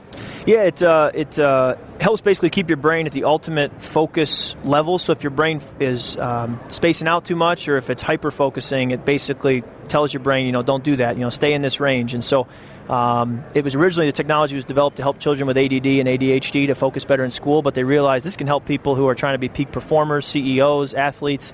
Let's try them on it. And it's really made a big difference for me. It's called NeuroPeak Pro, and I've really enjoyed it. And it's one of the many things I'm trying to do along with these other quarterbacks. I've just taken a cue from them that, hey, if you want to play into your late 30s and have a very productive career in a competitive environment, you've got to be doing everything you possibly can. So, Kirk, what is that? I mean, you're about to turn 30, right? Yeah. Drew Brees, late 30s. Tom Brady, 40. A couple of Hall of Famers playing the game at the highest level that late. What separates them from other guys? Is it just that commitment? Is it just that focus? Is it the coach? Is it the system? Yeah. How are those guys different than so many other guys that are trying so hard to be there? Yeah, I think they're trying that much harder. I think it matters to them more than it may matter to the rest of the guys. I mean, I saw Tom versus Time, the first episode. One of the first lines he says is, if you want to compete against me and beat me, you better be ready to make football your everything, because I've made it mine. And I just don't know that many he's guys willing to die. I don't even know it's a figure of speech. I mean, he makes it sound like he's the ultimate gladiator. Yes. And you're going to have to kill me to beat me. Yes. And so until you're ready to make that level of commitment, good luck. And he knows that. And I also think if you start to make those decisions at 37, 38, okay, now I'm going to get serious, I think it's too late. I think you got to make it while you're still feeling good. I think that's what Brees and Brady did, and now they're living into that. And 40's becoming the new 30. In my case, 40 became the new 50, but there's something to it. Now, you're working with Verizon today and their Verizon Up program. Yeah. Lay it out for me. What are you doing? Yeah, Verizon, has a lot going on here with Super Bowl week, and they want to make the best fan experience possible, and they have a Verizon Up loyalty program that they started recently in the last year, and they just want to encourage their Verizon customers to join this loyalty program. And if you are a Verizon Up program member, they have all kinds of experiences you can take part in this week. They have down in downtown at Super Bowl Live, VIP access to concerts, a little area where you can charge your phone, where you can meet NFL players. I'll be down there this afternoon. So a lot of incentives to become a Verizon Up loyalty member. And if you're not a Verizon customer, come on over and join the best network there is. Kirk Cousins joining us. All right, so before you go, if you're not playing in the game, you probably don't want to be here. But even worse, I guess, on some level, if a division rival is playing in the game, or maybe not. I mean, do you want to see them win so you have a shot at beating the defending champs a couple of times next season? Or do you maybe want them to lose because you don't want them to have the satisfaction of winning? And I think that issue is exactly why you don't want to be sitting on your couch come Super Bowl Sunday, because it's just a weird feeling as you watch the game. And now in my sixth year, I realize, we need to be there. It's not okay to be sitting on your couch and not be in this game. So, we missed out a little bit, and you certainly don't want to pull for a division rival, but at the same time, man, you'd love to see a different team than the Patriots too, just to get something different. But two good teams. We played the Eagles twice, lost to them both times. They're a good team and well coached, and hard to bet against Brady and Belichick, so it should be fun. So where do you come out? I mean, you know that defense. You know that Philly defense. They get a lot of pressure on the quarterback, and they do it with their front four.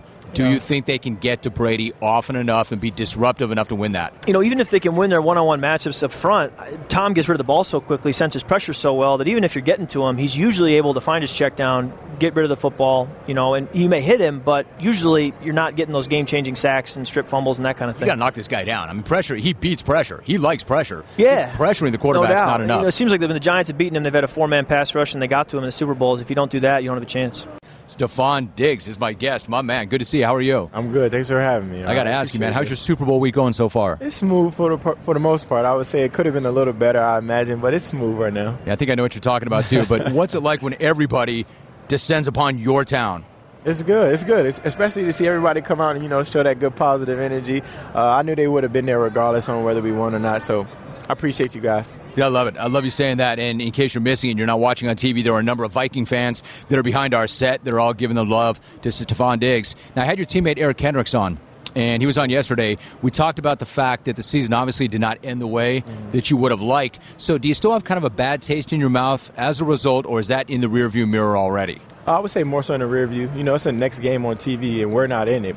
Of course, you would want to be in it, but considering that we're not, everybody on that team is about positive energy, positive reinforcement, and we got a lot to build off of because we do have a young team. EK came in with me. He's a heck of a player, and he does some special things on the defense. So it's a lot to look forward to. You kind of got to get over the past. You let it sink in. You hold on to it. More bad things will happen down the road. So you just kind of got to let it go. I got to go back to the fans for a minute. He was saying that he always loved the Viking fans, but the love that they have shown since the loss loss to Philadelphia has taken his feelings for them to a whole new level. Is that the way it feels to you? Yeah, definitely. Just for me, because, they appreciate you, not only as a player but as a fan perspective.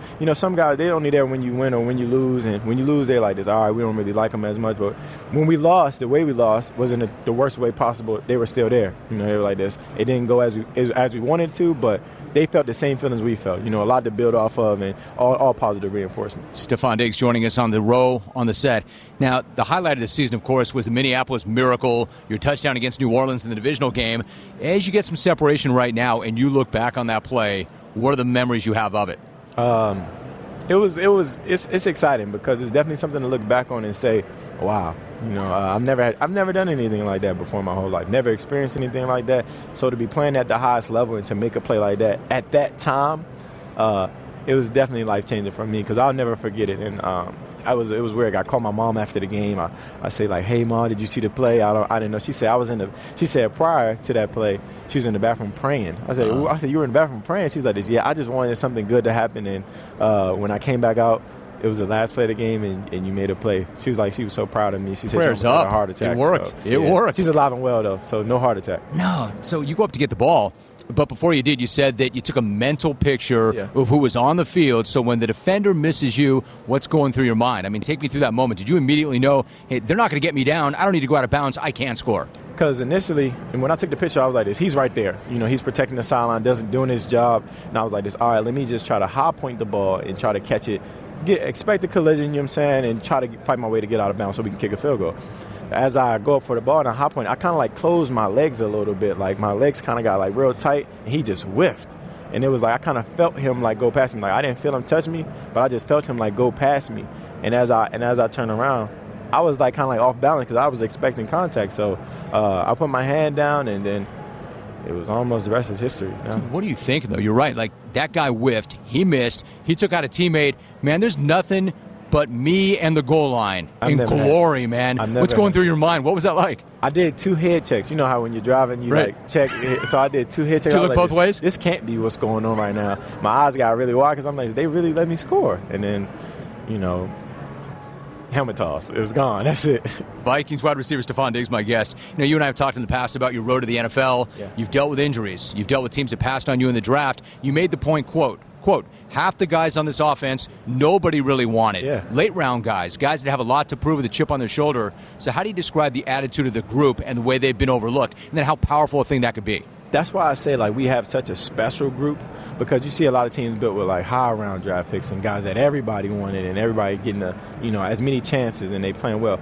All our guys play like it's our last chance. It's our only chance, But seeing that we were late-round guys, we know that opportunity comes a dime a dozen, and it doesn't come around often, especially for guys like us. So it's like we want to savor every moment. And when you have a collective guys working towards the same goals and feeling those same feelings of, anguish and, like, people, giving up them or didn't believe in them, and we finally have somebody that did, this team did, and they gave us a shot. So the more opportunities that you get, the more you want to capitalize. It seems to me when you have a lot of guys like that, it's one thing to have a guy like that, and that's powerful. But if you get a collection of guys with that same chip, pulling in the same direction, that can be a really powerful thing. But at the same time, you're about keeping it positive. You made that point early in the interview. So if you go back to the draft, and there were a number of receivers who were taken ahead of you that didn't even play. How many? I'm not sure. Yeah, I bet you probably are sure, though. But, guys that didn't even play in 2017, is there any part of you that wants to go back to everybody who passed on you and say, how do you feel about not drafting me now? Those are one of those feelings, because I respect every guy that was taken before me. They obviously had a good college career. They've done things really well to make a team want them, But for me, it's more so it's more so you don't say anything. It's better when you don't say anything. You don't show no ill feelings because at the end of the day, it's a business, and I understand. But I can still smile at each and every team, and because I did everything that I could do. I took advantage of my opportunity, and I've played majority of the teams that passed on me. So it was just, for me, it's more a moment like I don't have to say nothing. I'm gonna let my body of work speak for itself, and at the end of the day, we can shake hands like men. Interesting, guys. It's a classy way to look at it. Guys run on different types of fuel, though, right? Yeah. That drove me. That definitely drove me, though. Because seeing that guys, does it still? Yeah, because I love going back home to DC and play. I literally love going back home to DC. That's one of my favorite places to play.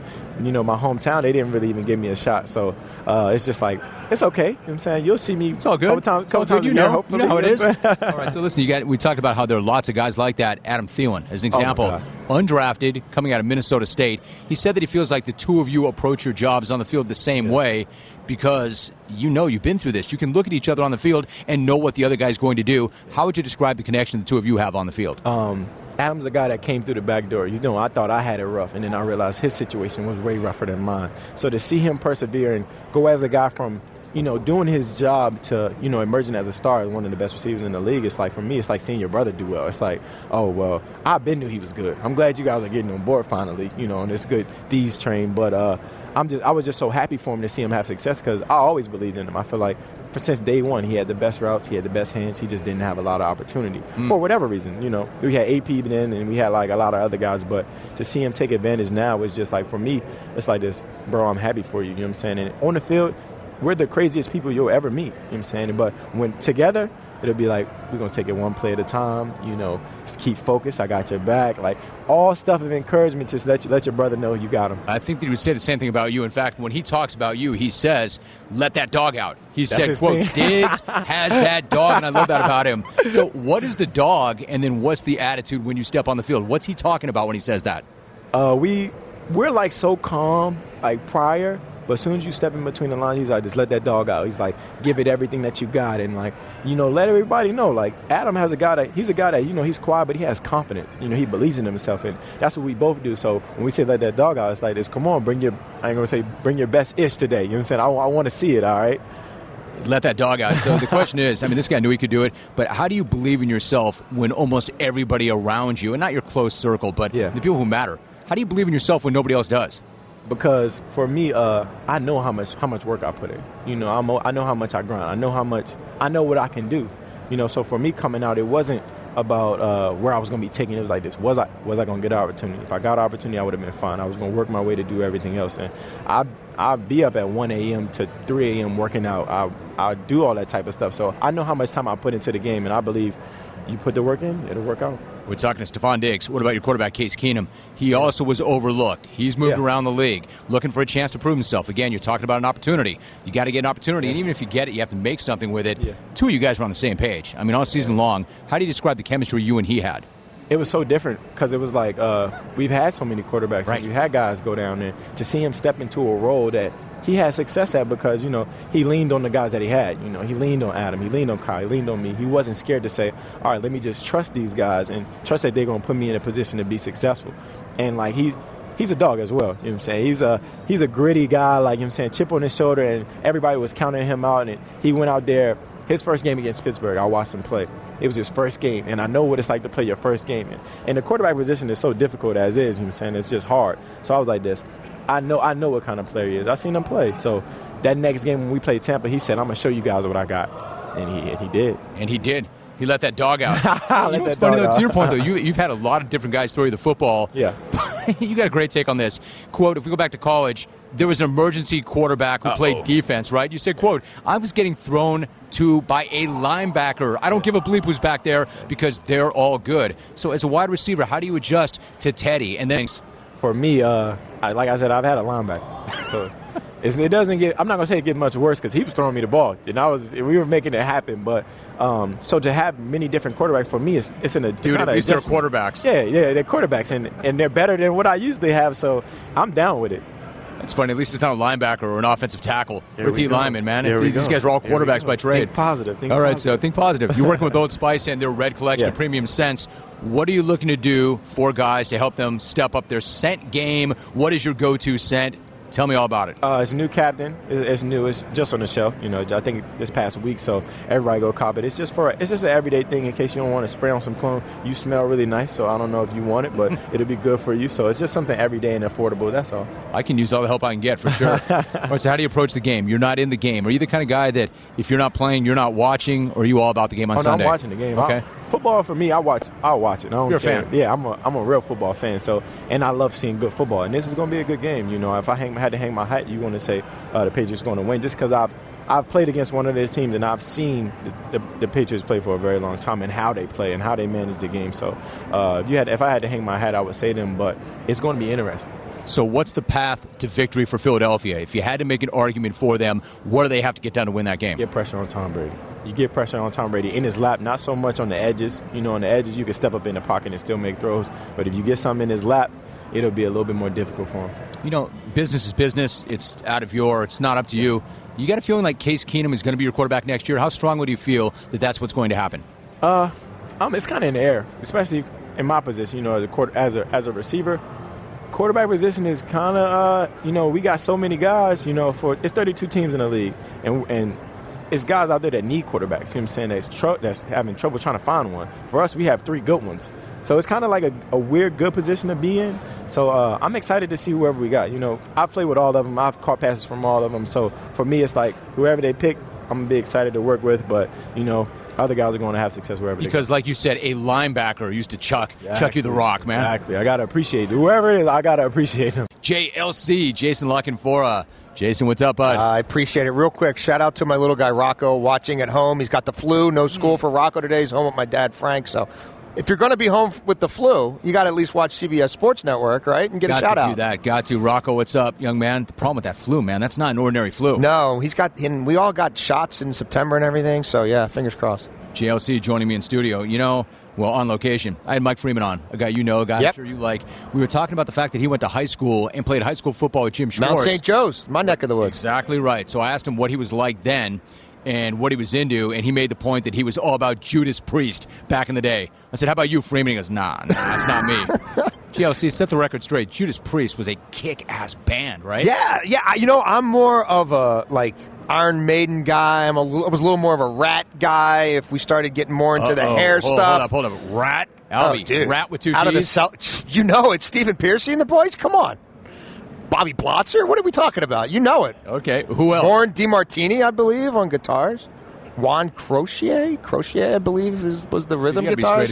If you could work that beat, if you could work the rock and roll beat, would that be even more of a dream than working the NFL beat? For me, it would be. Honestly, because I've done this for a long time, and there's been a few times where through friends of friends, it's like, hey, you can go backstage and meet Slayer, and I did, and I'm in the green room, what was that like? It was awesome, but I was like, these guys are like, what are you doing, dude? You interview people on the sidelines. Why? Just go up to Kerry King. I'm like, I don't know the protocol. Are you supposed to talk to him before he does his shot of Jack Daniels, after he, I don't know the whole pregame routine.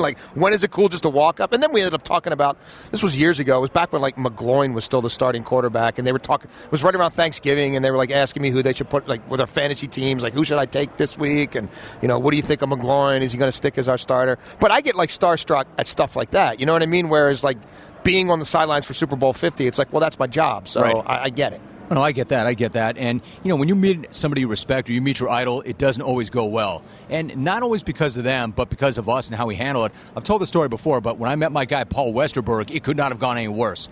Because I had a little too much to drink. I was in my 20s. I get backstage because I knew somebody who knew somebody. And I'm looking at this guy, and I walk up to him like I'm going to just dominate the moment. I'm like, hey, bro, tell me this is not just another gig. I've been looking forward to this for 6 months. Tell me this is not just another gig. He looked right through me, and he goes, dude, it's just another gig. Yeah, anyway, I'll see you later, bro. That went pretty horribly. Yeah, you know what? I should have worn my Matt's sweatshirt. You know what? I wasn't color coordinated. I wasn't thinking everything I had to do today. All right, so you did your podcast. You did your podcast from next to the mini golf course. Have you been able to get a few holes in yet? And how's the week going? I'm intrigued by Moose Mountain, I have to say. It looks like a quality course. I'm kind of down with the Old West rustic theme. I've played in that genre before, Jim. I have not played miniature golf in Minnesota anywhere, much less Moose Mountain. But I'm here till Monday. So looks like a tough track. Yeah, I think the media party is right around here tonight. So maybe after a glass or a bottle of wine, I'll see if I can stay under par. How many drinks can I still be under par? I don't know. Maybe there's an experiment there. What's your regimen like this week? Is it important to get out there and hit as many parties? No, press the flesh, man. Or how do you approach it? I'm over that. I'm an old man. I know, right? We're staying out here near the mall. Everything I have to do is in the mall. I don't think I'll go downtown. Maybe Friday, but to not a big time party. What happened to us? That's not the way it used to be. Early to bed, early to rise. I don't know.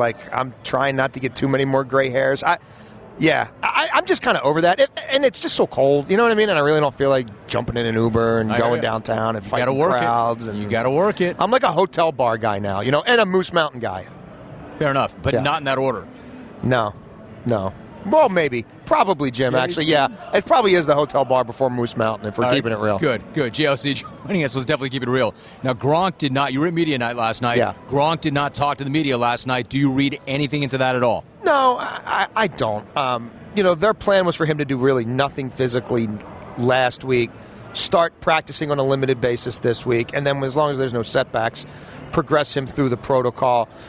This being the Patriots and them not always, them following the letter of the law and them not really wanting injured players to talk anyway, all the more reason just to tell him, well, hey, you're in the protocol, you don't have to talk, so, don't talk. I would think the media will get a crack at him sometime late in the week once he is cleared, and I would expect them to probably run those baselines on Thursday, and if that comes back okay, then ramp him up for the weekend. I would think so. Now, offensively, are you expecting any wrinkles from the Patriots? Yeah. Maybe something up their sleeve that we have not seen from them? I think so. I mean, they generally empty the tank right about now.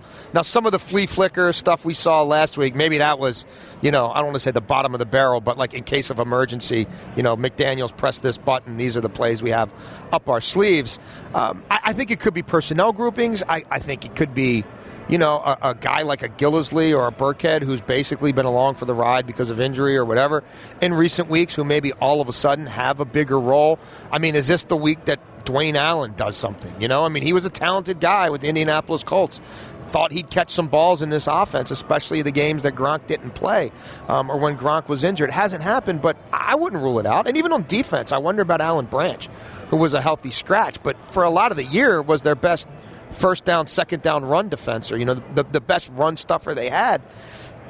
Does he see a role because they think, well, maybe with a Jair and LeGarrette Blount, they do try to run some power on us inside? Jason Canfora joining me for a few more moments. You made the point that when Nick Foles goes to bed at night, he wakes up in the morning, he knows he's Nick Foles. What do you mean by that, and what does that mean for Sunday?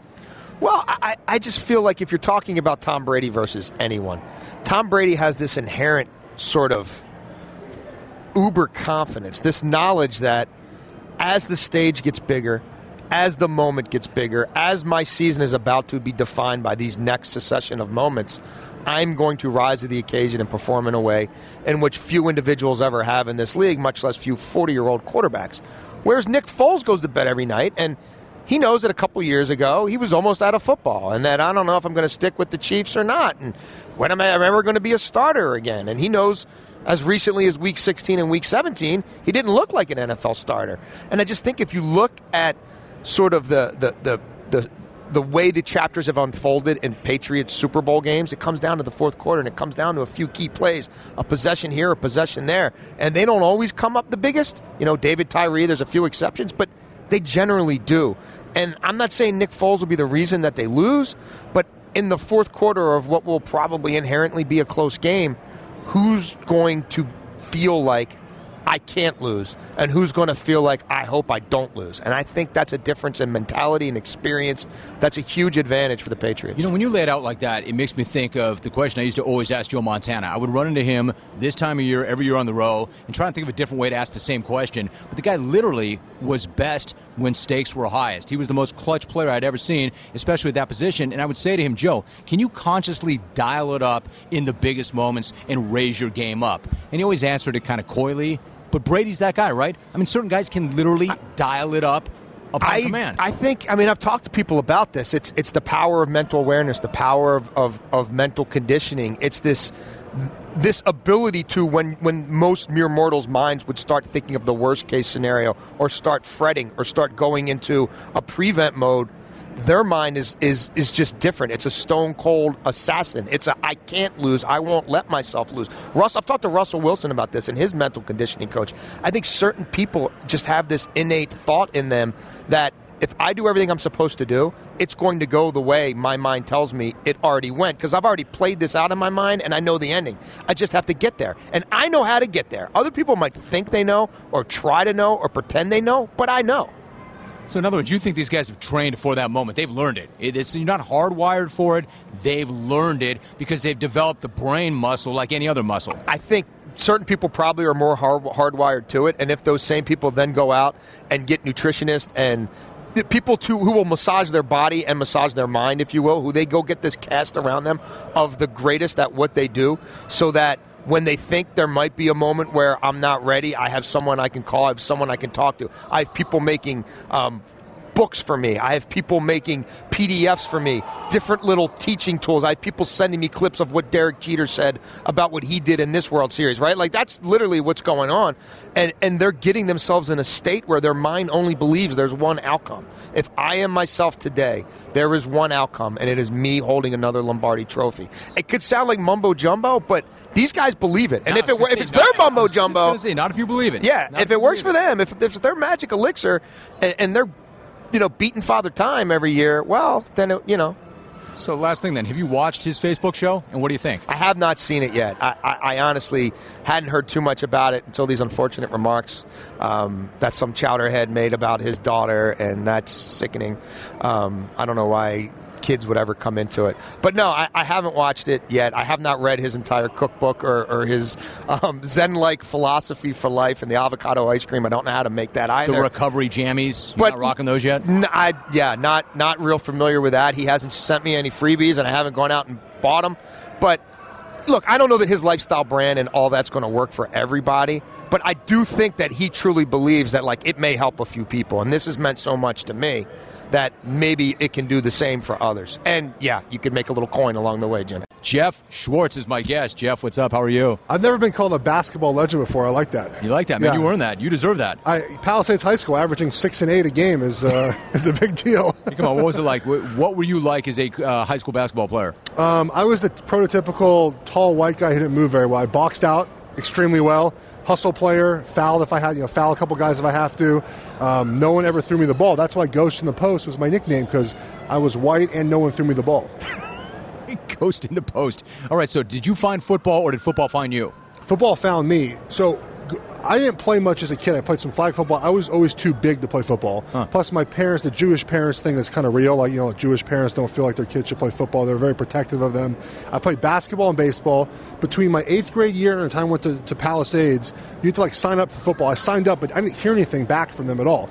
Show up the first day of school. My math teacher is a JV football coach. And he goes, "Who are you?" And I said, "Geoff Schwartz, I want to play football." And he said, "Okay." So put me out there. My freshman year was bad. I didn't know what I was doing. Never played before. I didn't see the field. And then just gradually got better. In the middle of my junior year, it finally clicked. And that's when my film got good. I understand the physicality of the game because I'm generally a lighthearted guy. You have to turn the switch to play football. Was that hard for you to do? Yes, it was hard for me to do in high school and then in college again. And then by the time I got to NFL, I understood what it meant. But you have a game every now and then when you're a young player where you realize, like, this is for real. And if you even for 1 second decide not to turn it up, you'll get beat. Oh, what about your brother Mitchell? Did he have the same issue with throwing that switch, or was he wired a little bit differently and ready to go? I think he is probably had that issue too. We never talked about it. He's more of a technician than I was. I was more of like a mauler. My brother is just a technician. If you watch my brother play, he's a Chiefs right tackle. He's never missed a snap in his entire career. He has that streak right now in the NFL, 6 years in a row, not a missed snap. That's incredible. And he's an amazing technician. He does stuff with his hands that I could only dream of doing at tackle. And it's always been easy for him. And he played 51 games in a row at Cal, never missed a snap in high school, college, NFL. He's a beast. What is that? How much of that is just good fortune, and then how much of that is just will and grit and toughness? I think it's more good fortune, and then just being an exceptional athlete. I mean, he's an exceptional athlete. He's flexible.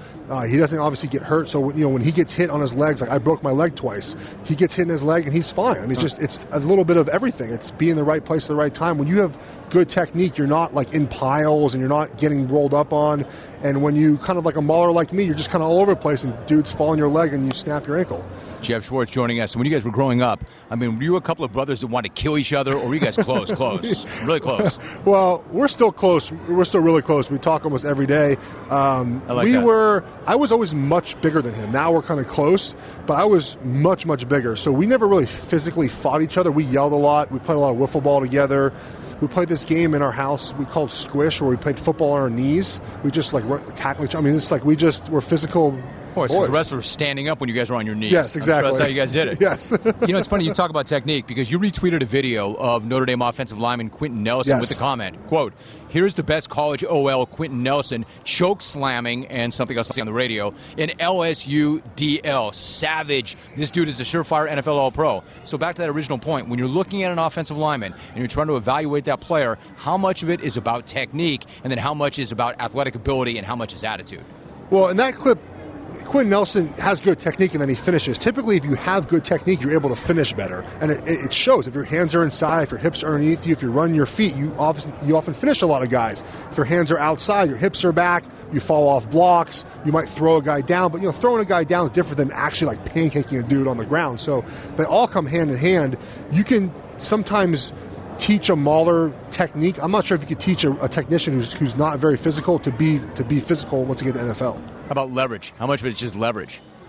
Yeah, leverage is important, but of course you have to have some size. I mean, I'm 6'6.5", 340. I was never underneath anybody. I just had really strong hands. You make up for it in certain ways. If you're 6'4" and you're playing guard, you have natural leverage. I'm 6'6.5". I couldn't do it, so I just had really strong hands. So you make up for the lack of leverage, or if you're too tall with good hands. We're talking to Geoff Schwartz. You also have this great series this week where you celebrate, quote, the most disrespectful blocks of the week and then the most disrespectful blocker of the year. First off, what are you looking for in a disrespectful block? Well, some of the words I guess we can't use on the air for what there's like a classification, but it's just domination. So, you're blocking a guy, you pancake him, you stare him down afterwards, you walk over him, you cut a guy, just a little extra, right? Playing past the whistle, just disrespecting the guy because as an offensive lineman, not dirty, but disrespectful, right? I have no blocks in there that are dirty. One guy got flagged for a late hit on one of them. I didn't think it was a late hit, so I didn't put it in there. I put it in there. I don't have any guys hitting guys in the head. I don't have any crackback blocks that are like Steelers fans got upset. I didn't put Juju Smith in there for knocking out Burfict that one. What did you think when you saw that play? I mean, look, the rules are now that you can't do that, right? And I think some guys don't understand because there's a little bit of a gray area. You're not allowed to come back toward the line of scrimmage to block a guy in the head, but you can block a guy if you do it in the shoulder. Like, there's just different things. And I just think, quite honestly, the game happens. I don't think it was a dirty play. I don't think a lot of these are dirty. See, I was going to say that block feels dirty. I understand the rules being what they are. I understand why they're changing the rules of the game. But, at its core, when you see a wide receiver light up a linebacker like that, did you see a disrespectful block or a dirty block? I think it was disrespectful. I don't think a lot of these guys intend to knock guys out. Yeah. I think it just happens in the process of playing football. I mean, moving to defense, I think it's tough for these safeties over the middle of the field. They're targeting a guy who's jumping up in the air at their gut, and they come down and hit him in the head. I think more guys are leaning on just making a good play rather than thinking, I'm going to knock this guy out. Maybe I'm naive to that, but I just think more guys are just trying to make football plays. It seems to me with the game moving as quickly as it is and you got to change that target, I mean, you don't want to go high, but you don't want to go low. So it's great to say, yeah, I'm going there. But then, like Barry Church, I mean, that shot that he put on Gronk, I don't think that he was looking for a kill shot. Well, I think he was looking to knock the ball out. I don't think he was looking to knock him out of the game. But, Richard Sherman tweeted this out. I agree. If you went for Gronk's knees, there would have been an uproar. Dirty. Yeah, that would have been uproar. Yeah, then you're dirty. But what choice do you have? He's fined $16,000. He loses the game. Look, that's a good play for the Jaguars, though. They knocked out the Patriots' best player. I mean, that's part of football. But I don't think it was a dirty hit. I think he grazed his helmet as he was aiming for his body. And the ball got jarred loose. And then we're splitting hairs, right? I think illegal, but not dirty, but it's against the rules. Correct. So he's got to pay the fine. Now, you've got this great video up on YouTube through SB Nation where you explain why Gronk is unstoppable. Yes. I mean, as an offensive lineman, what would you do? What do you make of Gronk as a blocker? I mean, we know he's a freak athletically, but as a blocker. I pulled up some clips I found this year of him. He down-blocked a 5 technique against Pittsburgh, Tuitt, who's 300 pounds, just took him right down the line of scrimmage. There's another block I have on my video where Derek Morgan, the Titans DN, he moves him out of the way. We can have a tight end that can do both. It sets up so much in the pass game. You can move him around. The Patriots do an outstanding job of finding ways to get him in single coverage. I mean, they move him everywhere. They shift him. They motion him. They put him in formations. But what's funny is the Patriots win without him all the time. Like, right. It makes no sense. When you lose a player like that, Chiefs lose Kelsey in the playoff game and their offense changes. You lose Gronk and the offense almost improves. It's strange but that's Tom Brady, right? No matter who's out there, he finds a way to get them the ball. If they're open, there's a mismatch, he'll exploit it. Now, there's also this notion of these guys keep coming back on guys, and it must be Belichick. It must be that coaching staff. These guys make the most amazing adjustments ever. you played the game, Geoff, at a very high level. Are coaches really making adjustments like that at halftime? No, there's not enough time. Halftime's 12 minutes. By the time you run in there, you take a leak, you have something to eat. The coaches go in their locker room. They meet for a second. They run out. They don't draw stuff on the ground. You have a playbook in for the game. You typically narrow that down to what you like for the game, and then at halftime you say, oh wait, this is working. This not. Let's run this play. Let's run that play. You're not drawing stuff up. But what the Patriots do well, and they adjusted, is they have different ways to attack teams. So in the second half, they blitz Bortles. They didn't blitz him in the first half.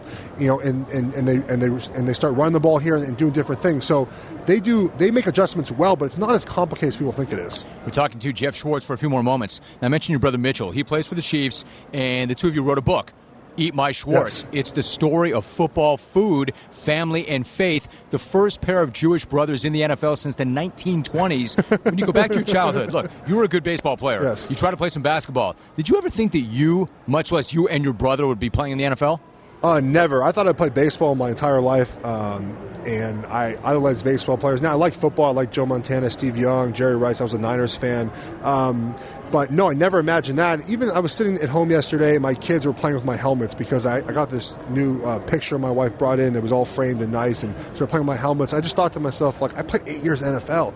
I was a 7th-round draft pick. I had 6 major surgeries in the NFL, plus another injury, and to make it 8 years, and my brothers now played 6. It's pretty awesome. Like, how many pairs of brothers have done this throughout their career, right? I mean, the Mannings, right? The Pounceys, like, there's some, obviously, but not a lot. And we did it at a high level for many years. Well, especially parents who did not want their kids playing football. No. You tell that great story about your dad. I think it was your dad who was like, yeah, I don't know. I don't want him to get hurt. And then I realized it's everybody else who should be afraid of getting hurt. Yes, yeah, but yeah, he told my mom was worried. He was watching a high school game and was worried that I was going to get hurt. And my dad said, no, he's doing the hurting to other kids. You know, you got quite a reputation for being a chef as well. So yes. How's your food game? What is your go-to recipe? You know, I have 2 young kids, 3.5 and 1.5, so it's hard to, like, cook when they're screaming in the kitchen. So my food game is less than just a tiny bit. I'm hoping this off season when I'm not as busy to start cooking again, but I make basically anything. I'm big into steaks right now. I do them in the cast iron grill with butter and rosemary and garlic. You kind of pour it over top. I made the shrimp pasta tonight. It was pretty bomb. But with the kids, though, too, like, I try to find something we can all eat because we're not a family that makes separate meals for everybody. If you figure that out, you'll be the first. What can you, your wife, and a 3-year-old and a 1-year-old all eat? They like steak. They do like steak. Yeah, my kids will eat steak. Now, my girl is like me, and she just shovels the food in. My son's a little more picky, like my wife. They like steak. They'll eat pork. It's a good Jewish kids, and then they'll eat chicken every now and then. But yeah, like, I'm not eating macaroni every night or pizza every night. I wish I could. Chicken fingers every night. Big. Like, yeah, but I don't want to eat chicken fingers though. Do you? I mean, like, yeah, kind of. I do sometimes. Sometimes. When my boys are older, they're 16 and 12, but when they went through that stage, I'd look at it like, yeah, I think I can get with that. Not every night. I'm a big fan of now grilled cheese. Oh, yeah. I forgot about grilled cheese for like 18 years of my life, and now it's back in my life. Do you have a secret? Is it just basic white bread and American cheese? Or white American, white bread, butter the bread, put it in the pan. Tomato soup also, or no? Yeah, we have a good recipe. A buddy of mine, Jeff Allen, plays for Texans. His wife, Marissa Allen, has a website, and she has great tomato soup. So we make the tomato soup. But if we do that, though, then I get like really good bread and really good cheese, and I do it up if we're doing the tomato soup. There's a right way and a wrong way. Listen, before you go, if you were a baseball guy growing up in Los Angeles, who were your guys? Who were some of your idols? I was a Giants fan. So Barry Bonds. How did that happen? Should be in the Hall of Fame, by the way. Barry Bonds in the Hall of Fame. All you voters. 60 seconds. You better vote for him. Why? Bonds cheated. Why should he be in? Oh, my God. Okay. Baseball did not test till 2003, right? They didn't care. No one cared. The writers didn't care. You loved the home runs. Everyone loved the home runs. Bud Selig's in the Hall of Fame, and he didn't care. Right?